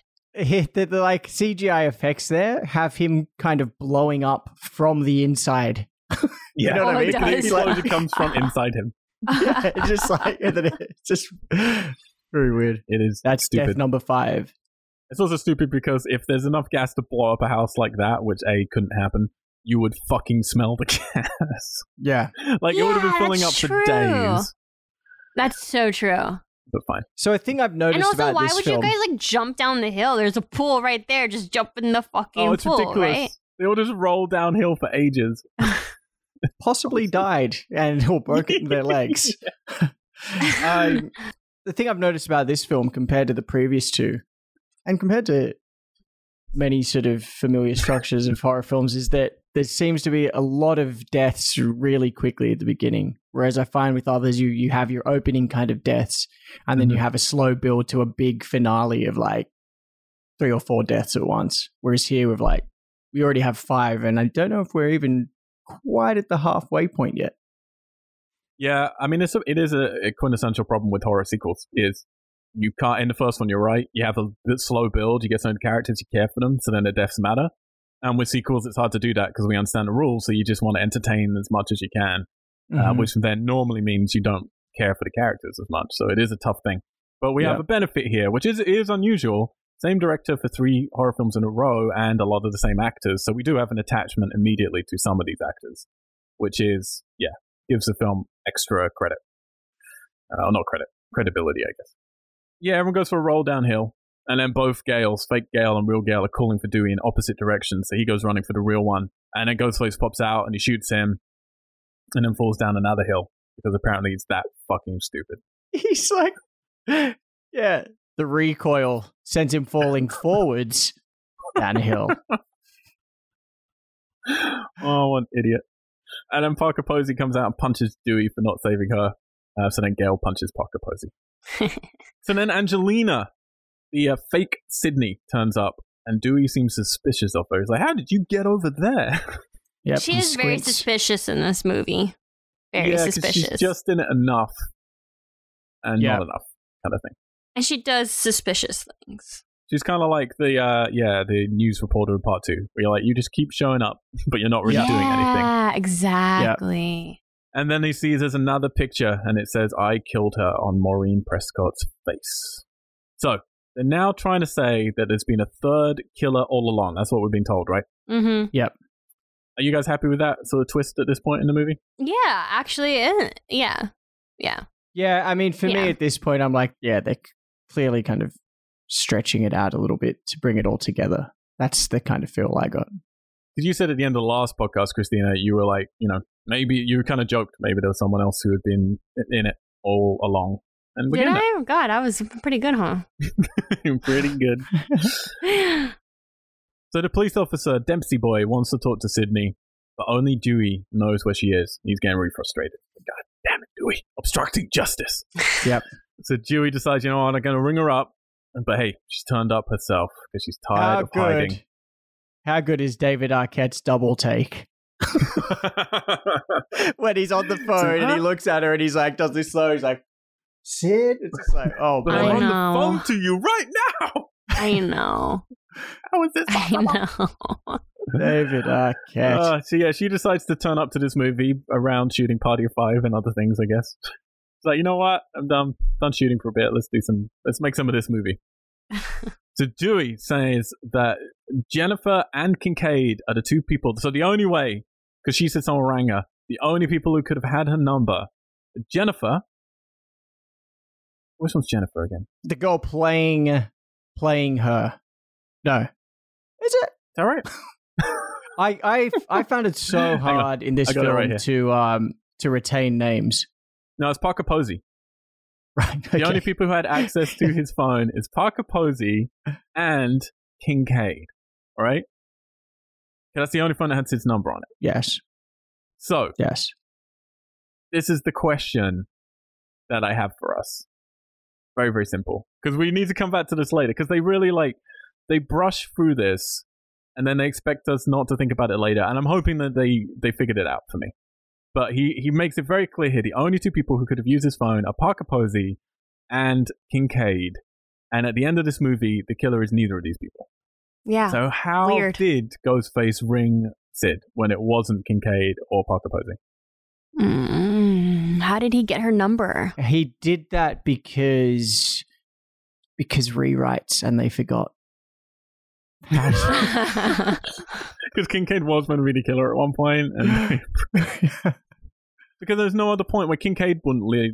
Doesn't make any sense. It's a big problem. Big problem. I'm hoping someone out there is shouting at the podcast, going, "Oh, you're so stupid. This is what happened." I'm like, great. Email us, mail@weirdgeeks.com, and let me know, because I genuinely want to know. I really, really want to know how that. What is a good excuse for that? But anyway, he says, so he's pointing a finger at Parker Posey and Kincaid, and then suddenly, contrivance much, Randy's sister turns up. Yeah. Who we've never seen before. Yeah. And Sid seems to only turn up so she could be the one to go, oh my God, it's Randy's sister. Who, by the way, totally fine. No like grieving, no sadness about anything. It's like, hey guys, how you doing? Yeah, I just came here to bring you this plot device. Yeah. I did not mind it. It's the laziest. I mean, this is a film with quite a lot of lazy writing. This is the laziest bit of writing. Yeah, I traveled all the way to LA. Where was Woodsboro? Was that meant to be like in North Carolina or something like that? I thought it was like Ohio or something, wasn't it? Yeah, either way, it's far enough away from LA that this young, like teenage kid, I guess, Yeah, traveled all teenager. the way to LA to just drop video, and they let her on set. Yeah. In her trailer. Yeah. Just like into the trailer. It's fucking Oh my ridiculous. But she's from the dollhouse, so it's fine. And it's just so phoned in, though. It's just so painful just to see this character. It's like, oh, by the way, we never mentioned it, but here's this other character. Give her nothing. And then just go, all right, now fuck off. And she just walks off again, and that's it.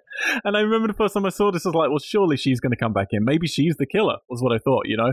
Do it like we're part of the Randy family. Gone crazy. Maybe she's as into horror movies as he was. But nope. Never see her again. So we get a videotape that Randy made before he died. Because that's what you do when you want to bring a character back who's dead. They were going to bring Randy back, by the way. They were going to have that he hadn't actually got killed, and his family pretended that he got killed to keep him safe. Oh, that would have And been then he was cool. going to turn up again. That would have been cool. Alex doesn't look happy about this idea. I'd been into it. Nah. I liked Randy. I mean, can you imagine if they had done that, and then also the idea that Stu had survived the electrocution? No, that's too much. Everyone's alive. Yeah. To the credit, it was the Weinsteins who shut that idea down. They thought it was stupid to bring Randy back like that. So we do get a videotape from Randy. It does make me realize how much I miss him, for sure. But they Yeah, killed him. me too. Yeah. So even this video is a bit agree. of a stretch. Yeah. So he's saying, what you got to ask yourselves, if you find yourself in, more murders happening, is it another sequel? If you find yourself dealing with a back history, then you're dealing with a concluding chapter of a trilogy, which he says is a rarity, but it does happen. True trilogies are all about going back to the beginning and discovering something you thought that was true actually wasn't. He His mentions three Return rules- of the Jedi. Yep, mentions Return of the Jedi. Its three rules are, number one, you can't kill them as easily in the third part. They're going to be more supernatural. Number two is anyone, including the main character, will die. And number three is the past will come back to bite you in the ass. To be fair to him, I like this. This gives me... These are all true. They're not like just making up bullshit rules. This is all very, very true rules. And it is a true thing of like, yeah, if you find something to do with the history, then it kind of gives you this... I remember the first time I watched it again, I was like, maybe this is going to go creepy. I'm getting a little bit of a chill of, oh, okay, this is, all going to mean something different. We are in a concluding chapter of a trilogy rather than just another sequel. And maybe they're going to pull something special out of the bag. Was kind of how I felt the first time. Yeah, I was having moments like that and having this real sense of almost wanting Sydney to be involved. Yeah. No. Yeah. And I think moving forward, there's a part of me that would love to have a twist like that. Yeah. I did. Either that she's like, I mean, obviously now we can say that she's not connected in that way, but like maybe through the trauma, there's some kind of weird It's that fucked up. Yeah. Just saying. I got worried that oh shit, she might die. Oh, really? Yeah, I thought maybe she might die. So I wanted her I was to a die. little stressed. No. I was excited for that. I was like, are we going to get real No. consequence in this? Yeah, that would have really been sad. I mean, I definitely wanted... there are many characters here I definitely wanted to die. At this point, I was like, dude, he's got to fucking go. Like, he's got to go. Gale teams up with Parker Posey, so we have fake Gale, real Gale I thought in that a was fun. complete comedy sketch. I thought it was pretty fun. I mean, yeah, I remember watching this in cinema, and the cinema were lapping it up. I was livid.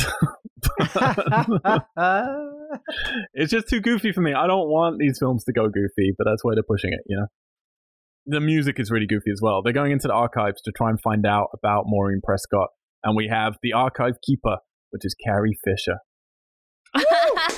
Yeah. That was was so so pumped at this weird. I didn't care. Did you- Like for me, did you know this she was cameo, I was like, I'm in. Ah. They're like, hang on, you really look like... So, yeah, don't say it. Says you're so close. Apparently, they let her rewrite a chunk of her dialogue. I believe that. That's I it. can totally do that. You have to, right? It's Carrie Fisher. And she looks Yeah. great. She yeah, looks she really awesome. did look great. She's It was so it was good. a fun little scene. And the Said she was so line close about to- like, yeah, Yeah, no, you do it, man. You do it. You're the Star Wars boy. no. So just the line that was fucking awesome was that she said that she was so close to getting the role of Princess Leia, but she didn't sleep with George Lucas. It's like, you're right. All right. I thought it was really funny, but then it also made me cringe because I just pictured George Lucas, the big hamstery gerbil man. But there's a lot of that in this movie, right? A A lot of, Hamster who gerbils slept or with who. Sleeping with who directors and producers. How did they get the Yeah. role? And it's very heavy. There is a lot. Very yes. heavy. Yeah. Very, very heavy about Hollywood in the 90s and noughties. And before that, obviously, way, because they're talking about decades The earlier, so the 70s. 70s. Yeah. About sex parties and, actors having to sleep with directors and producers to get roles. And you could look at it now with a different eye because it's the Weinsteins behind this film. Mm-hmm. But again, like it or hate it, I don't think they glamorize it in this movie at all. They're just No. kind of like poking fun at the industry and kind of saying it's terrible, but that's how it is. Yeah, which is like going to the Weinstein thing. I think he even made a comment quite early on when all this stuff came out of like, that's how the studio system is or something like that. Like he made this real kind of like, which people were like, whoa, like what the fuck? Like, which is funny because here it's like, it's mentioned. Yeah. And it sort of just is like, well, this is this thing. Like this is how this beast and machine works. Like it takes advantage of like people. this and is it's like- how it is. Well, we'll Yeah. get to, there's one particular sort of memory that they're going to be talking about later, which we'll get to that later, where we have a problem with that. But I feel everything else they're talking about in this, again, not to get into the politics of Hollywood and our time right now with the Weinstein stuff, but there's a big difference between abusing non-consensual sexual relations with someone else in the industry and kind of what I feel this movie's doing, which is saying, actors were sleeping with producers to get roles. There's a difference between being abused and a consensual bad sort of format that the industry is running at. And unfortunately, for many, many decades, that is how it was running.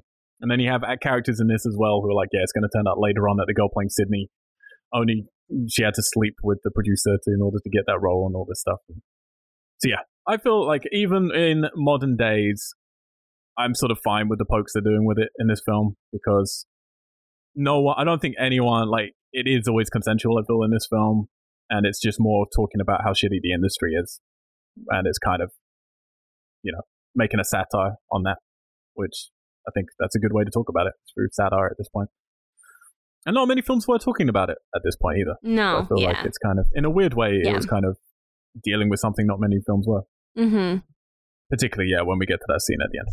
So, Carrie Fisher says she knows every face because she has respect for the unknown actor. I love that. Oh boy. Good luck with the unknown actors in LA knowing every face. She just sees a face, she's like, oh yeah, I remember this lady. But you're not looking, it's not even the same name. She's like, you're not looking for that name, you're looking for this other name. It's like, you fucking kidding me? It's pretty funny. Whereas if you made this movie now, it'd be easy because you'd just run like face recognition, computer scan or some shit. True. Pop up. True. So it turns out Maureen Prescott had a different name in those days, and she was doing horror films under Milton, the same producer who's doing the Stab movies, Lance Henriksen. Which, we can definitely draw Weinstein comparisons if we want to. Mm-hmm. Sid bumps into Angelina in the toilets after she's had a little scare, and she sees that Angelina, who's playing Sid, fake Sid, has got a phone and a mask, but she's like, they're just souvenirs from the set, and this was going to be her big break, so she wanted to like take them. And the boots. And the boots, yeah. Yeah, you're always looking at the shoes, aren't you? You're on shoe watch. Definitely pointing the finger at this point at fake Sydney and at old Dempsey. Yeah, for sure. So Sid heads over to stage 16 and sees the set of Woodsboro. And her house is in front of her. This is a cool moment. This is very, very Wes Craven's New Nightmare to me. This is really cool. Yeah. So cool. Yeah, I felt the exact same way. Very, I like very it. New Nightmare. I really liked Well, it. why would she go in there? I mean, I guess you have to make her go in there, but I would not go in there. Yeah, no, you wouldn't. But she's By kind yourself? of bewitched by it all. Visits her own bedroom. We're Mhm. getting sound bites from that first film, which is cool. Yeah, The that was posters have cool. changed, so now we've got Creed posters. I will say it now, even though we're not at the end. This, I think, was my favorite part of the whole film. Yeah, Yeah, it me was too. really, really great.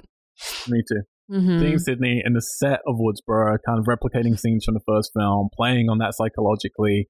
And there's a cool chase scene that we get here. The only cool chase Mhm. scene for me, really, Ghostface jumping out at her. They fight, chasing just like the first film, but we have a cool moment where a door opens onto a set below. Yeah. And then she chucks him onto a bed. That was cool. That was so cool. That was great. And then a voice whispers for her to follow it, and it's her mother's voice. And she's in a set of her mother's bedroom and dead body, which then stands. So I'm guessing that Stab 3 Return to Woodsboro is meant to be like a prequel, maybe, or something. I don't know. Because you got all these characters returning, and then they're dealing with the death of the mother for the first time. Maybe. I do like the mother bed bloody sheet thing is cool. Again, very Nightmare on Elm Street. It's like Nancy Spit, you know, in the first Nightmare when she's in the body bag standing. Yeah. During the cops bust in, and then, cool. I was like, what happens next? Nothing. But no, that was a cool scene. I like that scene a lot. Lance Henriksen is talking to Roman, who's all upset, and then the two girls and Dewdrop come by to chat to Lance. So Roman is excused, and it turns out it's Roman's birthday. I do like how they throw in that line. He's like, yeah, my birthday. And having a party at Lance Henriksen's house later on that night. So Lance is kind of trying to justify himself. He's saying it was the 70s, everything was different. It was for girls like, he would throw these parties, and it was for girls like Maureen Prescott to meet men who could get them parts if they made the right impression. And then he does say, the one line he says, though, is things got out of hand, and maybe they took advantage of her, but she only got what she invited, or something. I'm not really sure how he phrases it. Yeah, something like that. So this is, I mean, and again, the charges were dropped or something like that. Yeah. So, I mean, this is 100% where it does feel a bit more icky, and it is impossible to keep the politics of Weinstein stuff out. Yeah. Yeah, absolutely. Yeah. But the weird thing is, again, it's like, I want to know, you know, were they telling this writer what to write? Because the writer wasn't a part of all of this sort of stuff that you think Harvey it was wasn't doing. No, but you think that the writer didn't think this idea up? But you know, like that whole studio system and culture, I think, was like an open secret anyway from the 30s, 40s, like for decades. Like I think it was a known thing. Of like, this is how studio heads will behave. This is how young actresses can be exploited or taken advantage of, or how they can get roles. So I mean, do you just think it was happenstance? Really, it wasn't, or do you think this writer knew? Like, could it just seem something? If I'm brought on 6 weeks before, and I'm writing, and I'm pretty early in my career, and then the Weinsteins, who, you know, big fucking company at the height of their power at that point, bringing me on, and I could have a new relationship with the studio. The last thing I want to do is go, I've heard all these stories about Harvey. I'm going to write it into the fucking script. Like, the last thing I would want to do is, you know, worry about severing those bridges, you know? I mean, were there already stories of Harvey back then? Oh, everybody knew. Oh, for sure. I mean, this is the problem with the stuff coming out of people now, is like everybody knew. And people on the sets knew, and everyone was like, oh, I told him to stop doing that, and stuff like that. You know, it's like, as Alex was saying last one. It's weird. So did the writer, so, I mean, did the writer write this to call him out?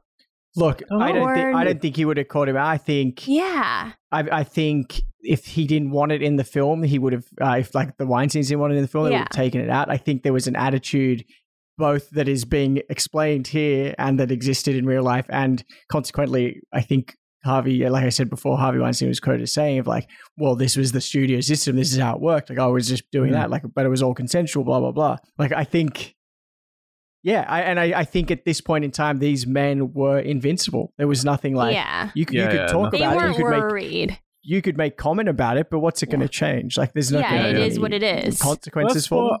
That's what I wonder, is because Wes Craven, again, I don't know any of these people personally. We still don't know at this point of podcasting anything about Bob Weinstein or not, but obviously he knew stuff that was going on, because everyone said knew stuff that was going on. And again, we should say this is not just all about Harvey Weinstein, like you're saying, Alex, this is all over the Hollywood industry. Mm-hmm, yeah. But, yeah, obviously he seems to be one of the most egregious. But Wes Craven seems like a very nice guy in all the interviews I've ever seen of him. So it does seem like something, if you're making multiple films with one of these people, you know this stuff has been going on. The stuff about Rose McGowan would have already happened in real life, and I'm sure people around her knew about that stuff. That Wes Craven may have wanted to comment on this a little bit. And like you're saying, Alex, I think this is what you're saying, which I agree with, is like Harvey Weinstein sits down. Again, we have to remember these films, Dimension is Bob Weinstein. Harvey's there, but it's really Bob's company. And Bob probably was worried about his brother and how out of hand that stuff was getting. So this is something where, in a weird way, I'm like, I wonder if any of this was meant to get through to Harvey, because, like you're saying, you're Harvey and you watch this, and I think to his ears, it's almost sympathetic. you know? To his ears, it's almost like, you know, oh, this is just, you know, what we do for roles. Maybe got out of control or whatever, but, you know, she kind of invited it to happen to her and all this shit.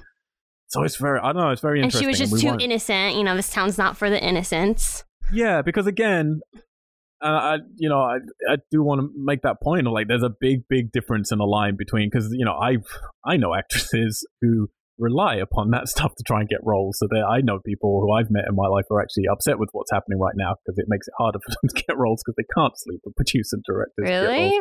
Yeah, I do. Really? I'm not friends with these people, but yeah. But the thing is, it's like, again, if it's consensual, then these could be bad business industry things, but whatever. You know, it's none of my business. Like, I don't really care. Like, you know, it's whatever, as long as it's consensual. But there's a big line between that and then what we're talking about here with Lance and what he's meant to have done. And this stuff of they took advantage of her, yeah, and like she was clearly like the Harvey Weinstein side of it, where it's like, well, we took advantage of her, but she invited it, and then her side of it, which is no, she wanted to press charges, and that's a big difference. I feel between the actress we're going to get later who said, oh fuck, I slept with the producer to get that role, and then something like this, where different. She was raped. This one, she was raped, but then the producers never say that also word. They're very careful to never say that word. You'll notice that.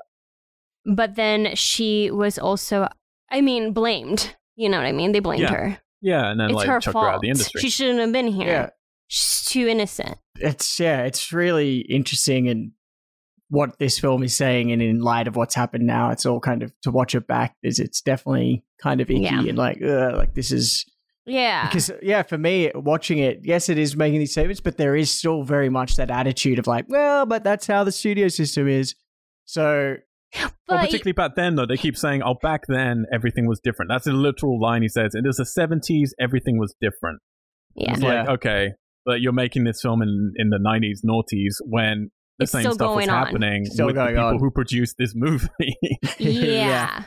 Yeah. It is weird because it's like, it is icky, but then it's also, it is also calling it out kind of truthfully. Well, that's what I mean. In some ways, like, you know? So it's like... Part of me feels that this movie is maybe, and we have no idea, but maybe Wes Craven and Bob trying to get a message across to Harvey in a way, or like something out to talk about this stuff. Particularly Wes, I feel, would want to talk about this. Mm-hmm. But again, like Alex is saying, I think Harvey would watch this at that time and just hear that stuff and go, yeah, fucking right. She had it coming, you know? Because that's the thing, is like, it took another 16, 17 years before shit really hit the fan. Yeah. And women felt empowered enough to finally speak out and finally have a community of people around them being like, yeah, fuck yeah, that has been happening and that is wrong. And like, we have to fucking sort this shit out.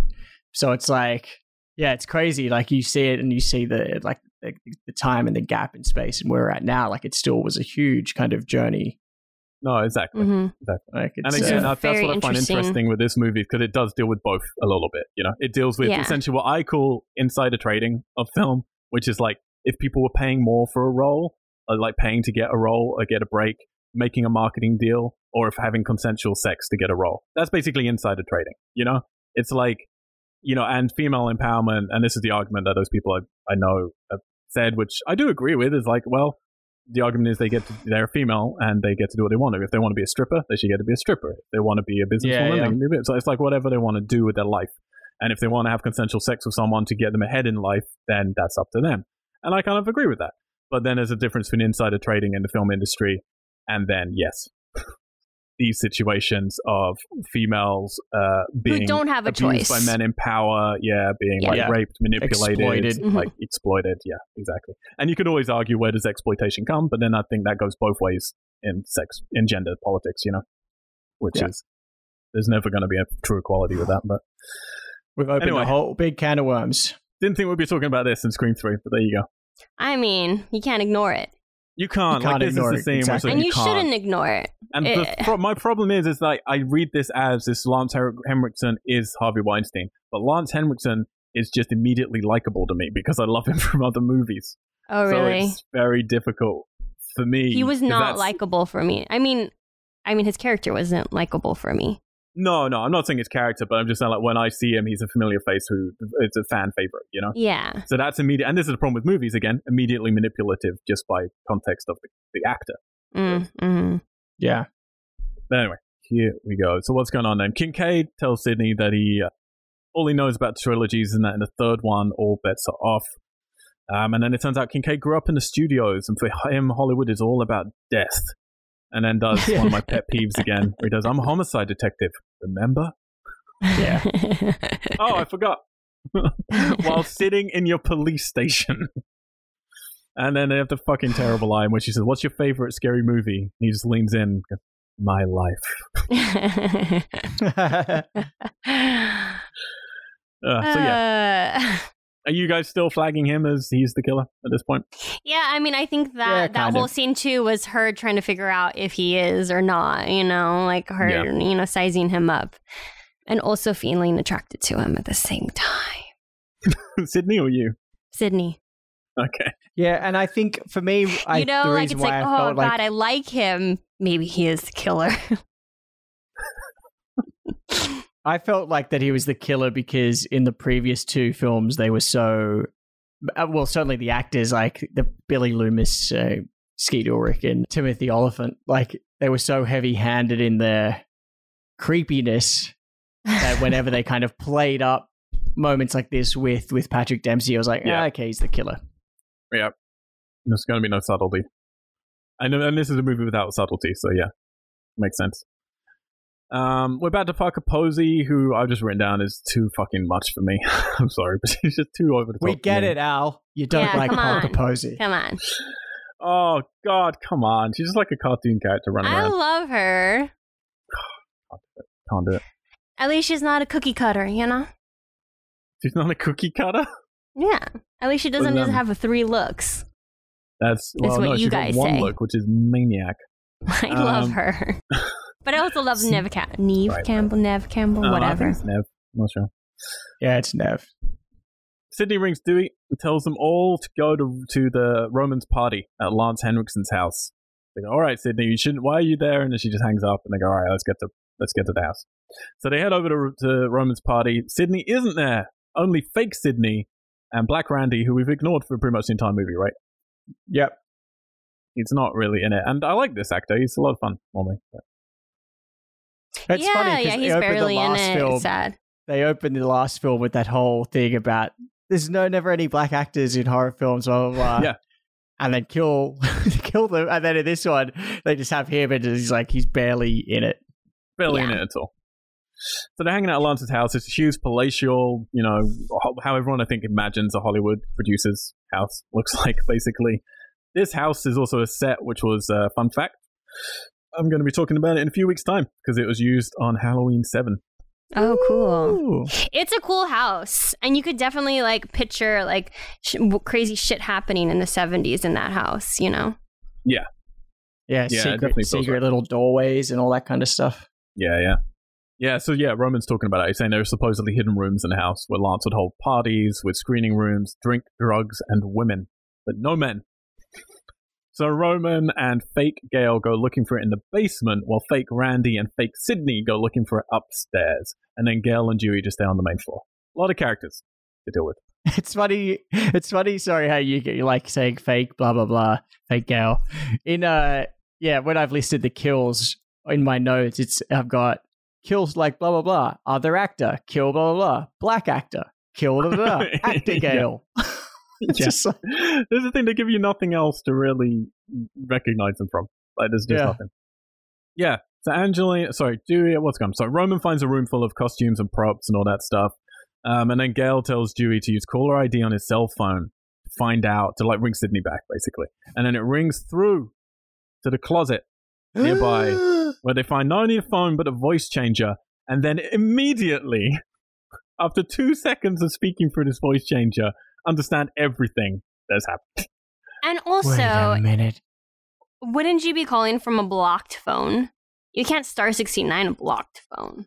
You'd think so, wouldn't you? 90s. Noughties. This really bothered me. How did you literally just be like, oh my god, Dewey, he's got all of our voices. It's like, you talked for 2 seconds. This is ridiculous. That is not there's no way you would come to that conclusion immediately. But we have to. So then they just, split up. So Dewey heads upstairs to get those two. Gail heads to the basement, and she finds Roman dead, supposedly dead. Mm-hmm. Yeah, I had that as kill 6, but it's not.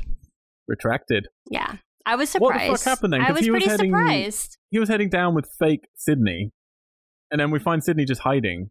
Yeah, So I don't really right understand what there. happened. Like, how quickly did Roman just jump in the thing and put some blood in it? Yeah. And then what did fake Sydney do? Because she doesn't even seem to have found him necessarily. It's very weird. Very strange. So Angelina runs away, saying she didn't fuck that pig Milton just to die with second-rate celebrities. But Ghostface gets her. So, she's out. She's out. She was one of my, maybe it could be her. I hope it's her. Kind of. I just wanted a female Ghostface. Yep. I read that it was she originally was one of the possibilities of being, one of the killers. Mhm. She was indeed. We'll get to some of the extra endings at the end. But yeah, so she's there. That is number 6 then, is it? Like, for real. Yep. Ghostface She then is the real punches 6. Dewey and then stabs him again. And then fake Randy gets stabbed and then runs away again. Oh, you motherfucker. Yeah. Some terrible lines for poor old Yep. fake Randy. Ghostface is popping up all over the fucking place. So I'm thinking at this point in cinema, I remember thinking, all right, there's got to be more than one Ghostfaces again. Maybe this time we're going to get many. Maybe this time it's going to be like a whole bunch. Mm-hmm. Yeah, because there's also the bit where he chases Sydney and then he suddenly appears in the body with the sheet over him again. Yep. Yeah. It's I just Lawrence thought is like, shut up. yeah, I thought there was multiple, but then at the end I was like, oh, well, I guess maybe he just really knows shortcuts to the house and all the secret rooms really well. He just planned it all out. His set pops up everywhere already. Yeah. If you want to, there's a brilliant slasher film called Leslie Vernon, Behind the Mask, The Rise of Leslie Vernon, which is the first 3/4 of it are a found footage kind of film. It's a documentary, and it's of a guy. It's really, really good. It's like it's a comedy horror, basically of a guy who wants to be a huge slasher icon.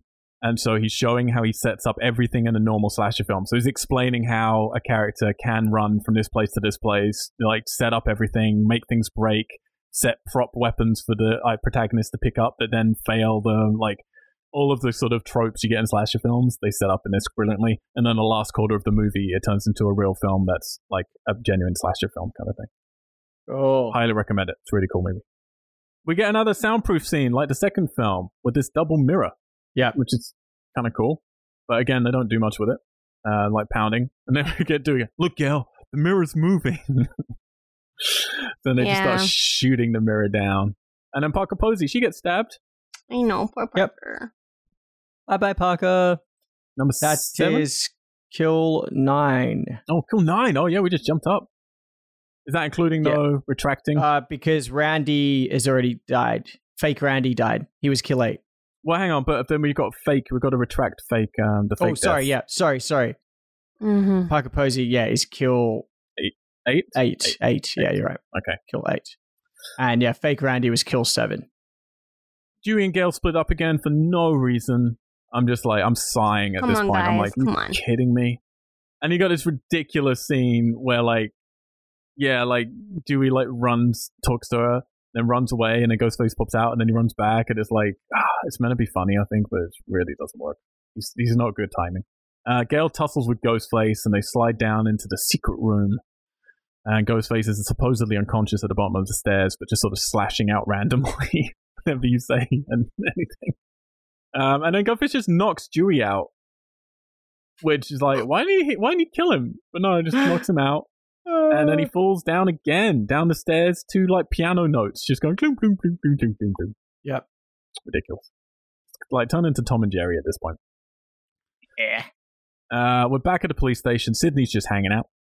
She is just hanging out, isn't she? She's literally just sitting there. Yeah. And then she sees the file on her, so she goes, oh, I'll take a look at that. And then a phone rings, and we don't learn anything from the file, do we? It's just photos of her. Yeah. It's just an accumulation of articles and photos. And is this meant to be making us think it's the cop, like he's obsessed with her or something? That's what I kind of thought, maybe a little bit. That's what I thought. Because I just thought it's a police file. I was I expected us to get some information from this police file, but there's nothing. No. And then a phone rings, and it's herself on the phone. I do like this. I like the mirror voice where it's like repeating what she's saying. Yeah, Mhm. it's creepy. And then it suddenly changes to Ghostface and says, "Don't you want to know who killed your mother?" And then we see Sydney eyeballing a bulletproof vest. So we know what's going to happen in the ending. Oh, I didn't see that part. You know, Yeah, she's it like is, yeah. looking at it. No. She looks over at this bulletproof vest and they cut to it. So I was like, all right, well, you know what's going to happen. And then she steals a gun from the desk as well as the cop's car, and, you know, the whole police station just lets her. Yeah. So Two Lance guns. hasn't She been steals around. 2 guns. Lance hasn't been around either, has he? Who? No. So we're presuming maybe him as well, right? He's up there. And Oh, yeah. I thought for sure him. I just thought he was out. For some reason, I was like, he's out of town. Well, no, because he said, wait for me to cut the cake. That's right, yeah. So I I was just like, forgot about him. why hasn't he shown up yet? He must be the killer. tied up in litigation. So Sid arrives at the house, sees the dead bodies outside. He gets her to use a metal detector. Oh, yeah. I just so happen to have that, you know? Which he just dropped next to fake Randy's body. Yeah. Yeah. Like not even displayed properly. She's like, yeah, pick that shit up. Gets her to get rid of a gun. And then Ghostface punches her. But somehow she has another gun? Yeah, she got 2 guns and put them in the exact same spot, you know, on her ankle. Oh. Yeah, it was a very, very clever It was idea. a trick, yeah. Because That's she good. knew that he was going to have a metal detector. He fucking knew that, yeah. Because if there's one thing that always happens in slasher films is the killer gets you to use a metal detector on yourself. Yeah. That's actually a brilliant idea, but also Yeah. really stupid setup. Yeah, so then she shoots him, but then he disappears, and then Kincaid suddenly appears out of nowhere in a very similar way to Billy Loomis in the first film. So then we're all thinking it's got to be Kincaid, right? But then Ghostface comes back out and knocks Kincaid out. But as we know, there's always more than one killer, so we're thinking, could be in it together. Mhm. Chase ensues. Sydney finds the secret doorway to the screening room, and it's showing footage of her mother on the screen. And then Ghostface reveals himself. He says, "I'm the other half of you." So immediately, we should know what's going on, right? Because he's saying it straight off the bat. Yeah. Turns out it's Roman. He's been doing the kills on his own, and he is Sydney's brother. Roman has orchestrated all of the 3 movies. He was so pissed off. Sydney's the victim. She's portrayed as the survivor, the star. But yeah, like her mother got pregnant, presumably from one of those parties. So we're getting into, again, Nightmare on Elm Street stuff. Remember the conception of Freddy? Like, his mother raped Yep. by 1,000 maniacs and she doesn't know who the father Yep. is, basically. Mm. Getting into Freddy Krueger territory. Doesn't know who his father is. Went to, like, find his mother, but she rejected him and just told him to fuck off, which is like, well, this is a terrible woman.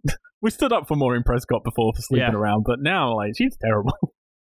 Yeah, but she was raped by 3 guys. It was, yeah, Sure, it was but it's not his You fault. know. Stop blaming the victim, guys. Well, don't blame the children. She could at least, like, be nice to him. She, like, he's really, like, says that she was, very mean. Yeah, You get well, so that's grumpy it. Or, about like, contacted him in private later and just be like, look, I'm sorry how I behaved the first time around. Yeah. You know, I've got my young daughter and husband to think about, and they don't know about you, but let's sit down and talk. None of this would have happened. Exactly. Just a little kindness to your child, and none of this would have happened. Yeah, I mean, just keep your dicks in your pants when somebody says no, and then none of this would have really happened. That Yeah, also, of yeah, course, that being the of main course. point. But I don't feel the children are to blame in any bad things that happen.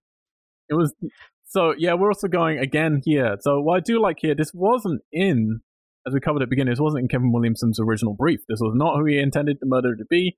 Didn't intend this. I think this is better. I'm going to say it right now. I think whether or not they do it well enough, then the idea of her having a brother and it tying in for a familial reason is a better idea than Kevin Williams' ideas of Stu still being alive, being in prison, cults, and all that stuff. Yeah, I thought this was a great twist, a great idea, and a great, like, connecting everything, you know, together.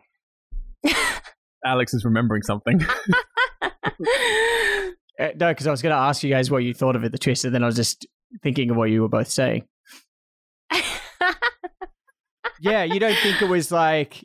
Because I'm still undecided whether I feel... I mean, I there's a part of it, that I do like that sort of connectivity of all 3 films, and that there was a third killer.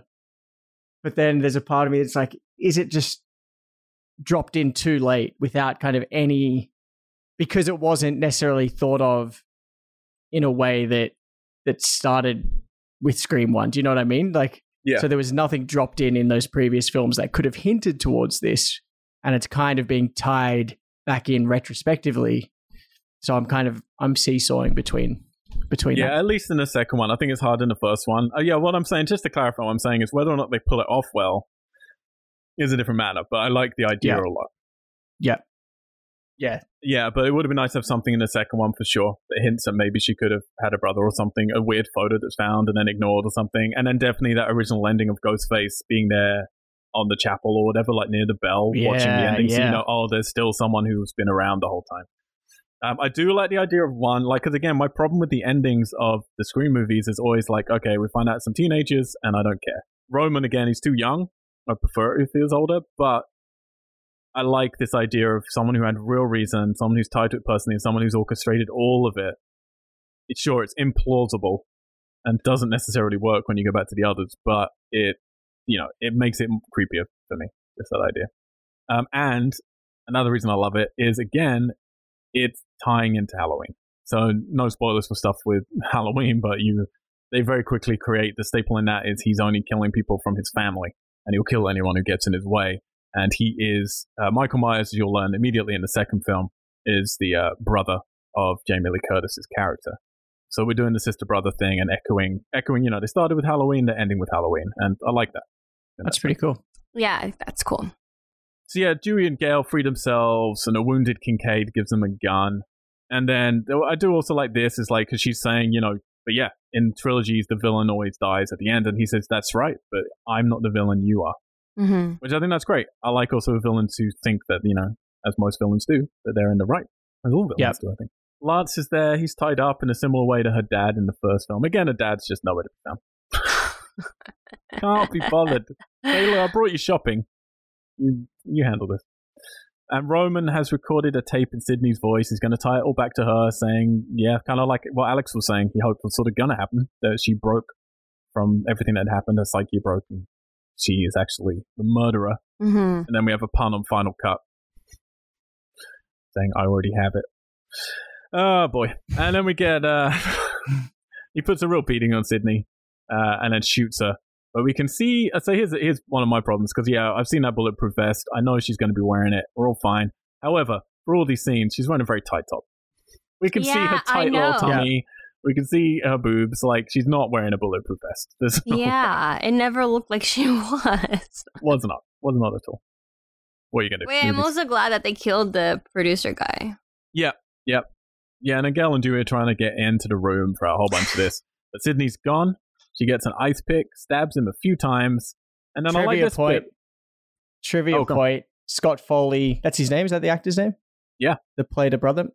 His reaction when he gets stabbed with the ice pick was real because Neve Campbell missed the padding that she was meant to hit and actually got his flesh. So that reaction was real. Wait, what happened? Sorry, you like froze. When Sydney jumps out and stabs him in the back with the ice pick. Yeah. Do you remember that part? Yeah, so his reaction, Scott Foley, the actor, his reaction was real because she missed the padding that was in his clothes where she was meant to stab onto and got his actual back. Fucking hell.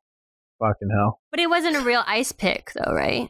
I mean, I don't think it pierced him. Yeah, but even a blunt ice pick, it's going to be so thin. If you're going full on, it's going to fucking hurt.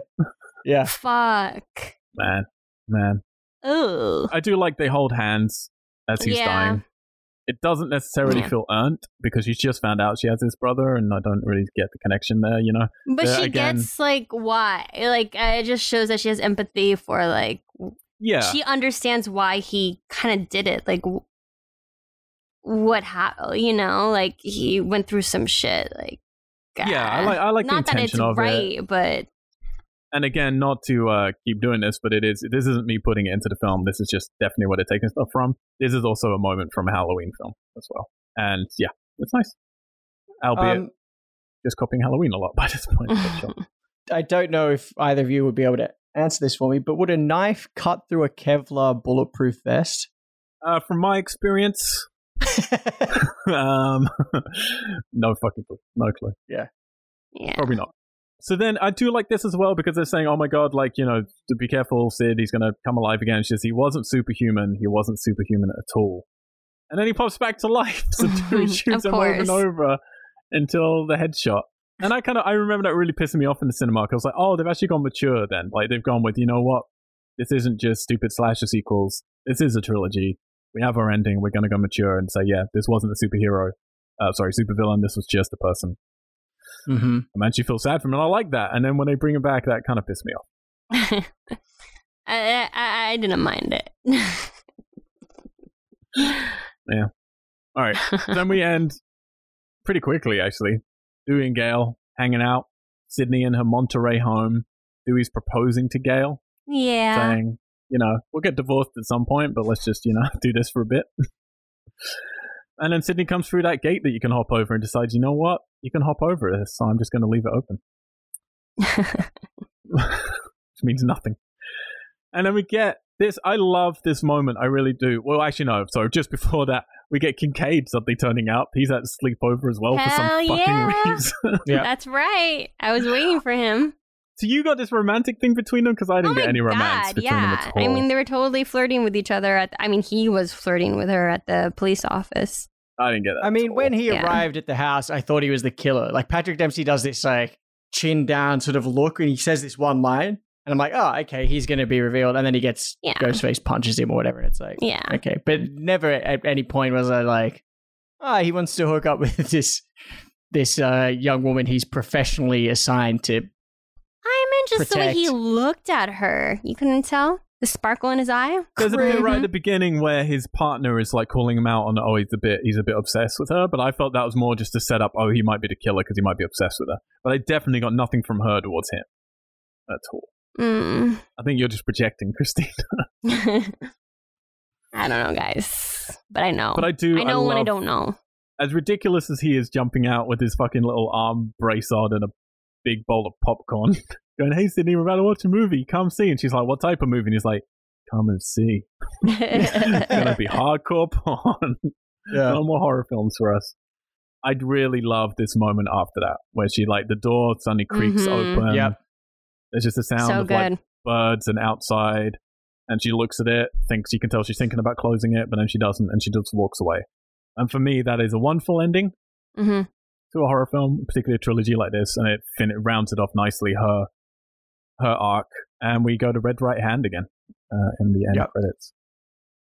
Yeah, I love the ending. I felt like it was like, it's like, okay, I could sleep at night now. Yep.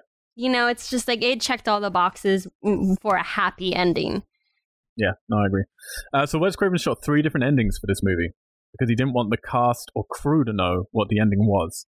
They had a whole bunch of different stuff. Some were mildly different. I mean, they've never actually been released, so it's all just kind of, hearsay on what was contained in those. There was also, though, however, an original ending which continued with more footage from Randy's message. So that was what they were going to be sitting down to watch there at the end. Randy had more VHS stuff. And he was going to talk about other genres different than horror and how a happy ending would be nice, basically. Which, could have been nice.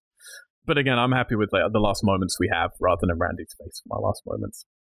Yeah, I'm happy. I'd rather it be the way it was. But I would like to see the 3 other versions. Yeah, so like they've never been released on the Blu-rays or the DVDs, any of those endings. So it's just like people have written a bit about what they were. But they didn't even show press a screening of this movie until 2 days before the premiere, which is very, very unusual. But they just really wanted to keep it a secret of what the ending was going to be. Yeah, as we mentioned earlier, they were going to have 2 killers. Emily Mortimer's character, Angelina, was going to be helping out with old Dempsey. So yeah, I'm happy that changed. I'm happy there weren't 2 killers. It's nice just having one. That feels like a twist to the Scream formula, where every other slasher film is just one, but I don't know. Nice. And the film, when it came out, there was also, we did that bit. Okay, fine. The film, when it came out, it actually broke records for the number of screens it opened in. At the time, it was the biggest, the most amount of screens across America for a film to open with ever.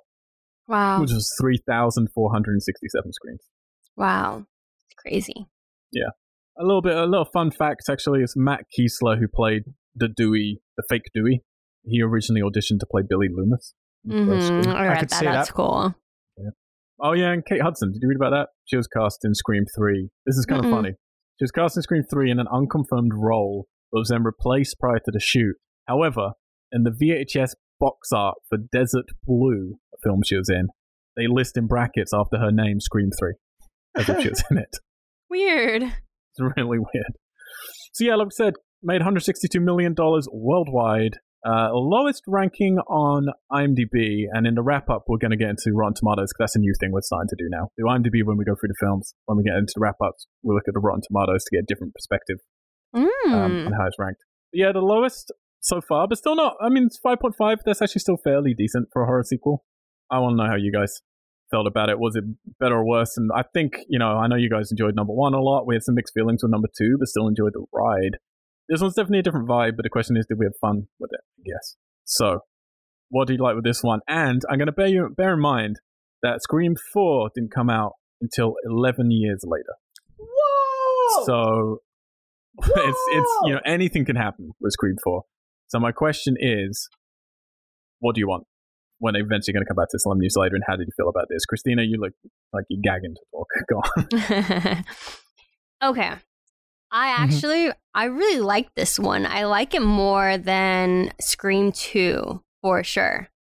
So I really enjoyed it. I liked the twists. I liked the concept. I loved, that the whole set. I thought it was pretty good. I enjoyed it. I loved the ending. I liked the beginning. I liked the middle. So it was pretty good in my book. And what I would... Hannah, but what didn't you like? You kind of liked everything in this movie. What didn't you like in this movie? I think I liked everything. You liked everything in this movie? Yeah, I mean, the only thing was...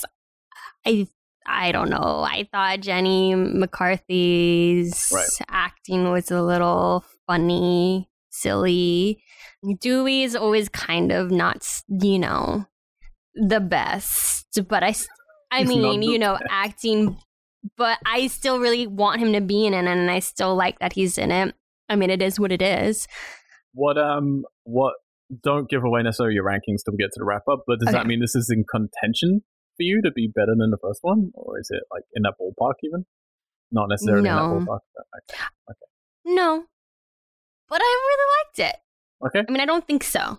Maybe next week it'll change. But anyway, so what I think... Oh, and then also, I was reading an article that came out this year about Scream 3 and the whole hashtag Me Too movement and things like that. So I thought that was really interesting in comparison to what's happening now. And it also said that, which I didn't know this, and I never even really thought this, that all the Scream movies are all feminist movies. Right. Do you think that? Well, do you think that? We're not women. We don't get a comment on this stuff. Yeah, you do. Do we?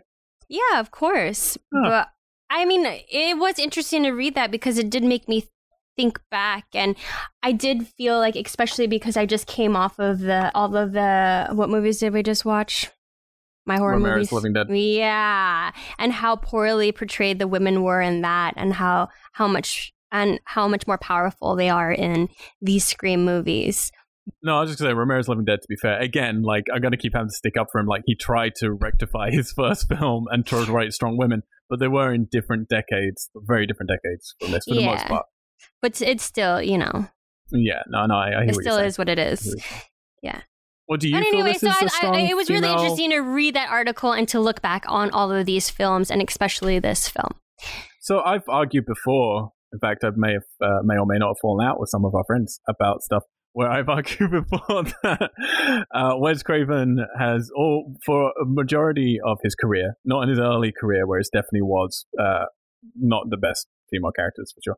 But he's always written, strong female characters. Now, you can, obviously, they may not be the most feminist, and we can argue about what feminism is in a film or what could make something more or less feminist in another film. Yeah, I know, it's tricky. There are a lot of different things. Yeah, which I don't really know exactly myself. But it's one of the things I've always, I'm going to be brutally honest, which, people I feel these days aren't brutally honest about stuff because we want to jump onto bandwagons and we want everyone to like us in this social media era. brutally honest, one of the things that I've had three things that always attracted me. Well, many things, but three of the things that always attract me to horror movies. One, they could break all the rules of other film genres because they could do whatever they wanted to, and we talked about that before. Yeah. Another thing for me was that females they almost always have females in the lead, and they had strong female characters who were going up against all odds in the world and normally overcoming it. And there's a reason why you have the terminology of the final girl in horror movies, because horror movies were the genre where they let actresses do these roles. Now, on the flip side of that, they also always wanted a supporting cast of sort of ditzy, Jenny McCarthy kind of actresses who were getting their boobs out. And yes, as a teenage male, I admit, I like seeing a strong female lead who is the person of like, that's the person I want to be my friend and I want to hang out with and talk to. And then, you like seeing some female nudity in your movies as well. That's me being brutally honest. But that was something that I always found really great about so many horror films, in particular Wes Craven's ones, was I thought he did treat females really well. And I do think Neve Campbell's character has a really good arc in these films. And because of that ending, very strong, very mature. I'm sure if you did it now, there'll be stuff you'd change. And I'm sure you can make it more feminist. The shaming, all the slut shaming. And even Sydney's character feeling, guilty about what her mother did and not really, feeling ashamed herself. Definitely. But I don't think men, I think if you did it now, then all the men would probably be written as, terrible people, and they could be bad in a different way kind of thing, Mm-hmm. But I think all the characters in these films are actually written pretty equally. And I think that's something that Kevin Williamson should be given a lot of credit for. And his influence of John Hughes movies, which were just like, it was more interested in teenagers being teenagers and less in gender roles. Mm-hmm. Mm-hmm. Which, So I can understand that. I can see where that comes from. And Alex, that's it. What do you think? What do you think about Scream being a feminist trilogy? But is it? That's what I'm asking Alex. What he thinks. I don't know. Been very quiet. Doesn't want to get involved in this conversation. Do I think it's a feminist trilogy? I certainly think it has elements of that for sure. That's a good way to put it, Alex. Because I don't think it 100% is. There are elements of it, but I don't think not there is 100%. any such thing as a 100% feminist movie, because what that means changes every few years. Yeah, it's true. And I think only real, again, like for me personally, I don't like the word feminism anyway. I like the word equality. And even that is something that can't really happen, because we can't ever have true equality because everything is built differently. But I think these are pretty good equality movies, particularly for the 90s. I guess. They're quite progressive. Okay, so do you want to know? Oh, are you done, Alex? Yep, I'm done. Okay, so what I want to see for the next one, I want to see Patrick Dempsey and Sydney. Gross. 11 years later, in their house in the woods with their family. The kids are growing up, and then maybe this shit starts to happen to her, eldest daughter, and she becomes the new victim. I thought you were just going to paint a rom-com. Nothing bad happens. They just make out and they go on nice walks. They got a dog. Yeah, I mean, all that happens, with the little with the little inserts. So so you want Neve Campbell back, right? I do, but in more of just a back, just not as the main. Okay. You know what I mean? I feel like the torch should be passed to maybe the new generation. I think. Yeah, I guess. Passed on to sort of like a Adam Driver or a Daisy Ridley or a John Boyega kind of vibe. You want them to Force Awakens it? No, I mean maybe, but I don't know.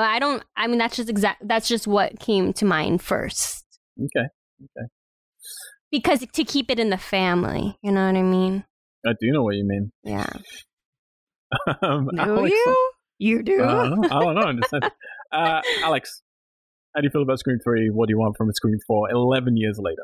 Scream 3 for me was a movie that offered so much but didn't quite deliver for me in so many different moments. And I kind of mentioned that as we went through this podcast. It was sort of this constant feeling of just feeling a little unfulfilled. I mean, I do like the overall idea about her brother and it kind of connecting the three films, but it just didn't feel delivered in a way that was satisfying or that felt like it made enough sense. It felt like a bit of a stretch for me.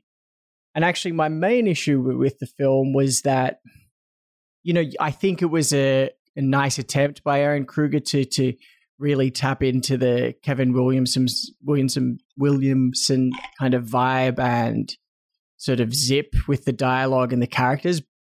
But I didn't care enough about any of these people. They were all just kind of like asshole actors. And it's like, I live enough of that in my day to day. Like but there wasn't enough from them to kind of be invested. And equally, because Neve Campbell's role was reduced so much as I enjoyed that she was there and connecting those films for me, it wasn't actually enough about her. Like I would have much preferred that we had more screen time with her and it was more her story and her struggle throughout these years and kind of coming to terms with that and like this nightmare just constantly being revisited and then, having this psychological element with her mother and her mother's death. Like I liked that, but it didn't fulfill that for me. It kind of teased it, but it never delivered. And then the same with some of the set pieces, like there were cool ideas, the Ghostface costumes all hanging and Jenny McCarthy going in there. But again, it teased it, but then it finished it so quickly. For me, the only real highlight where I was like, this is such a great idea was the moment when Sydney goes on set. Like you mentioned, Al, is very much like New Nightmare, very similar.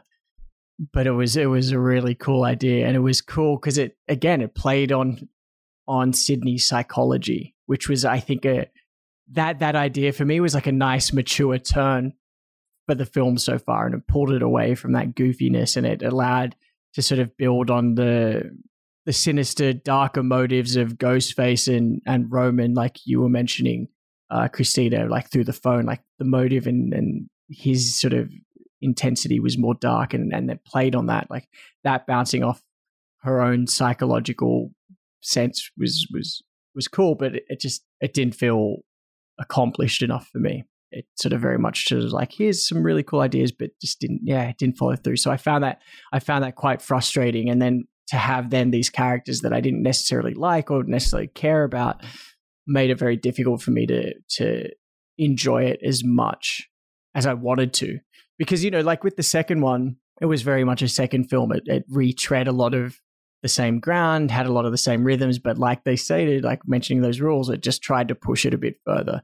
And it was goofy and silly, but it still delivered on those promises kind of. Whereas here is like, it tried to turn it around, and I think it had some solid ideas, but it didn't quite nail it for me, which was a little bit disappointing. So with an 11-year gap, I mean, for me, again, I want to dive deeper into Sydney's psychology. I would like to see her, if they do bring her back to, well, I guess I kind of know, but like for it to be, that it wasn't happily ever after, that the scars of this whole experience, the deep psychological scars, are still affecting her and resonating with her. I would love it if she was Ghostface, if she went on a killing spree. I think that would just be a kind of crazy, weird twist. But look at Christina's sad face. Does that remove Alex? Yeah, I mean, it would just be interesting. I certainly don't want any Patrick Dempsey rom-com love. I could do without him. Okay, you guys, I love a rom-com. Just and just so you know. Start your own podcast, Not Christina. sorry. I'm always happy for Dewey. Like I've reached a point with Dewey and David Arquette where it's just like it's a car crash that I just can't turn away from. And it's just He's just like a family member who just keeps turning up. Yeah, he is like reunion. family. Yeah. I can definitely agree with Christina that maybe because of that gap, there has to sort of be this passing over for it to sort of feel new and fresh again, and not sort of, although, like thinking of the last two Chucky films, like Curse of Chucky, how it was like, is this a reboot or is it not a reboot?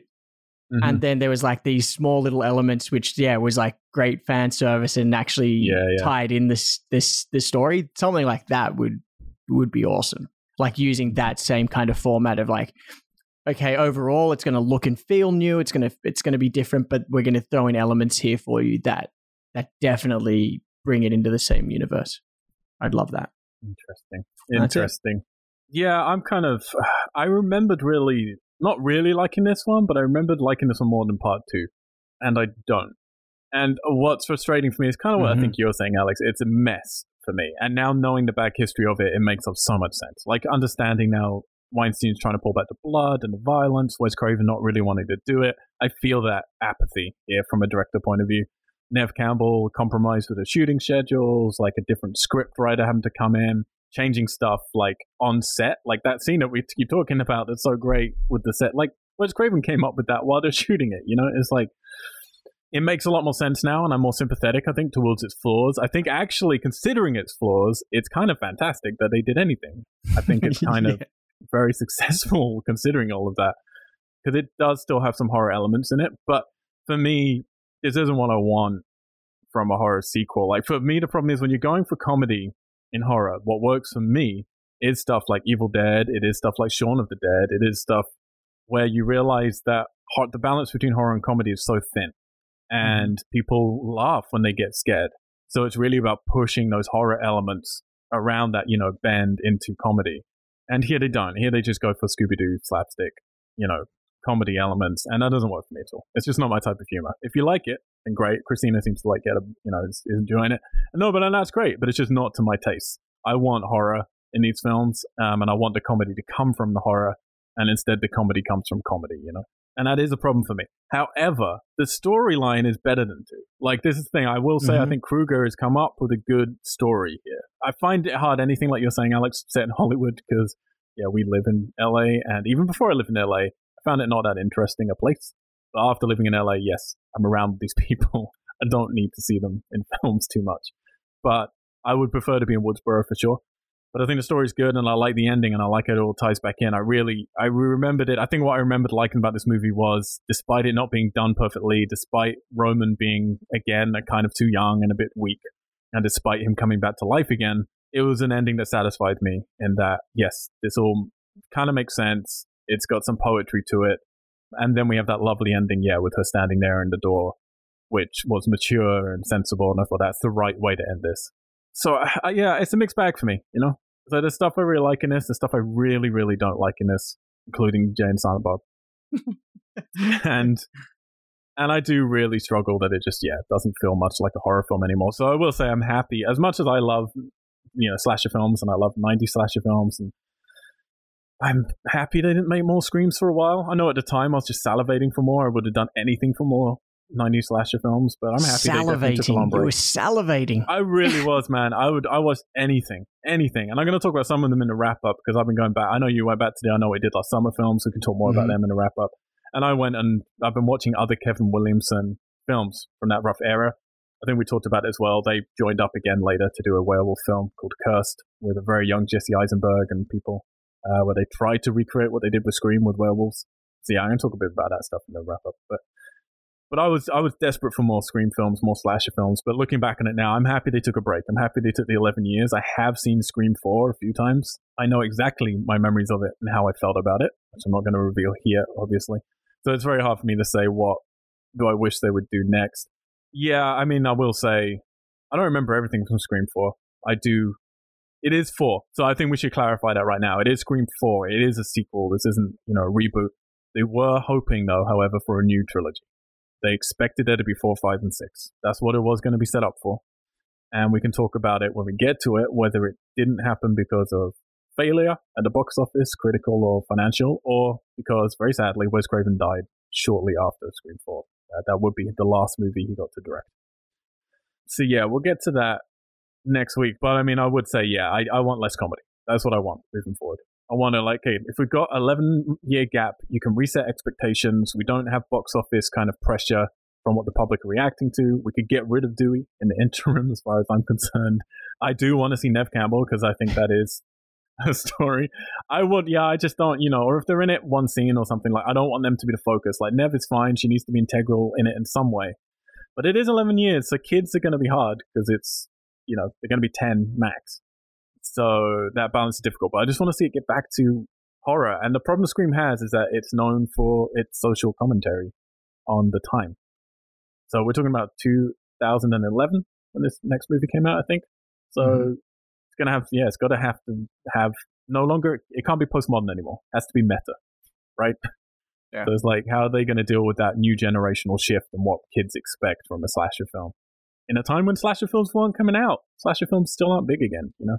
So yeah, I'm genuinely very excited to see how you guys feel about Scream 4, because it's a film that I've wanted to get to talk to people about, and not many people saw it that I know. So. It is on Netflix, Scream 4. It is. Scream 4 is on as Netflix. well as the TV series. Yes, 2 series of the TV show, which I'm waiting for as much of that as I can. I might not have gotten through all of it by wrap up, but I'm trying. It depends when we record that. But yeah, we'll talk about that one in the wrap up episode. Thank you guys for joining me for the final part of this 90s trilogy before we get into the next section. And if you've been listening to us, please do support us. Please help us out. Just go on over to weirdgeeks.com, and you can branch out to all of our social medias. You can branch on out to all of our podcasts by just going on iTunes or on to, what are we on, SoundCloud? And I think, are we on Podbean yet? I know we're going to get on there.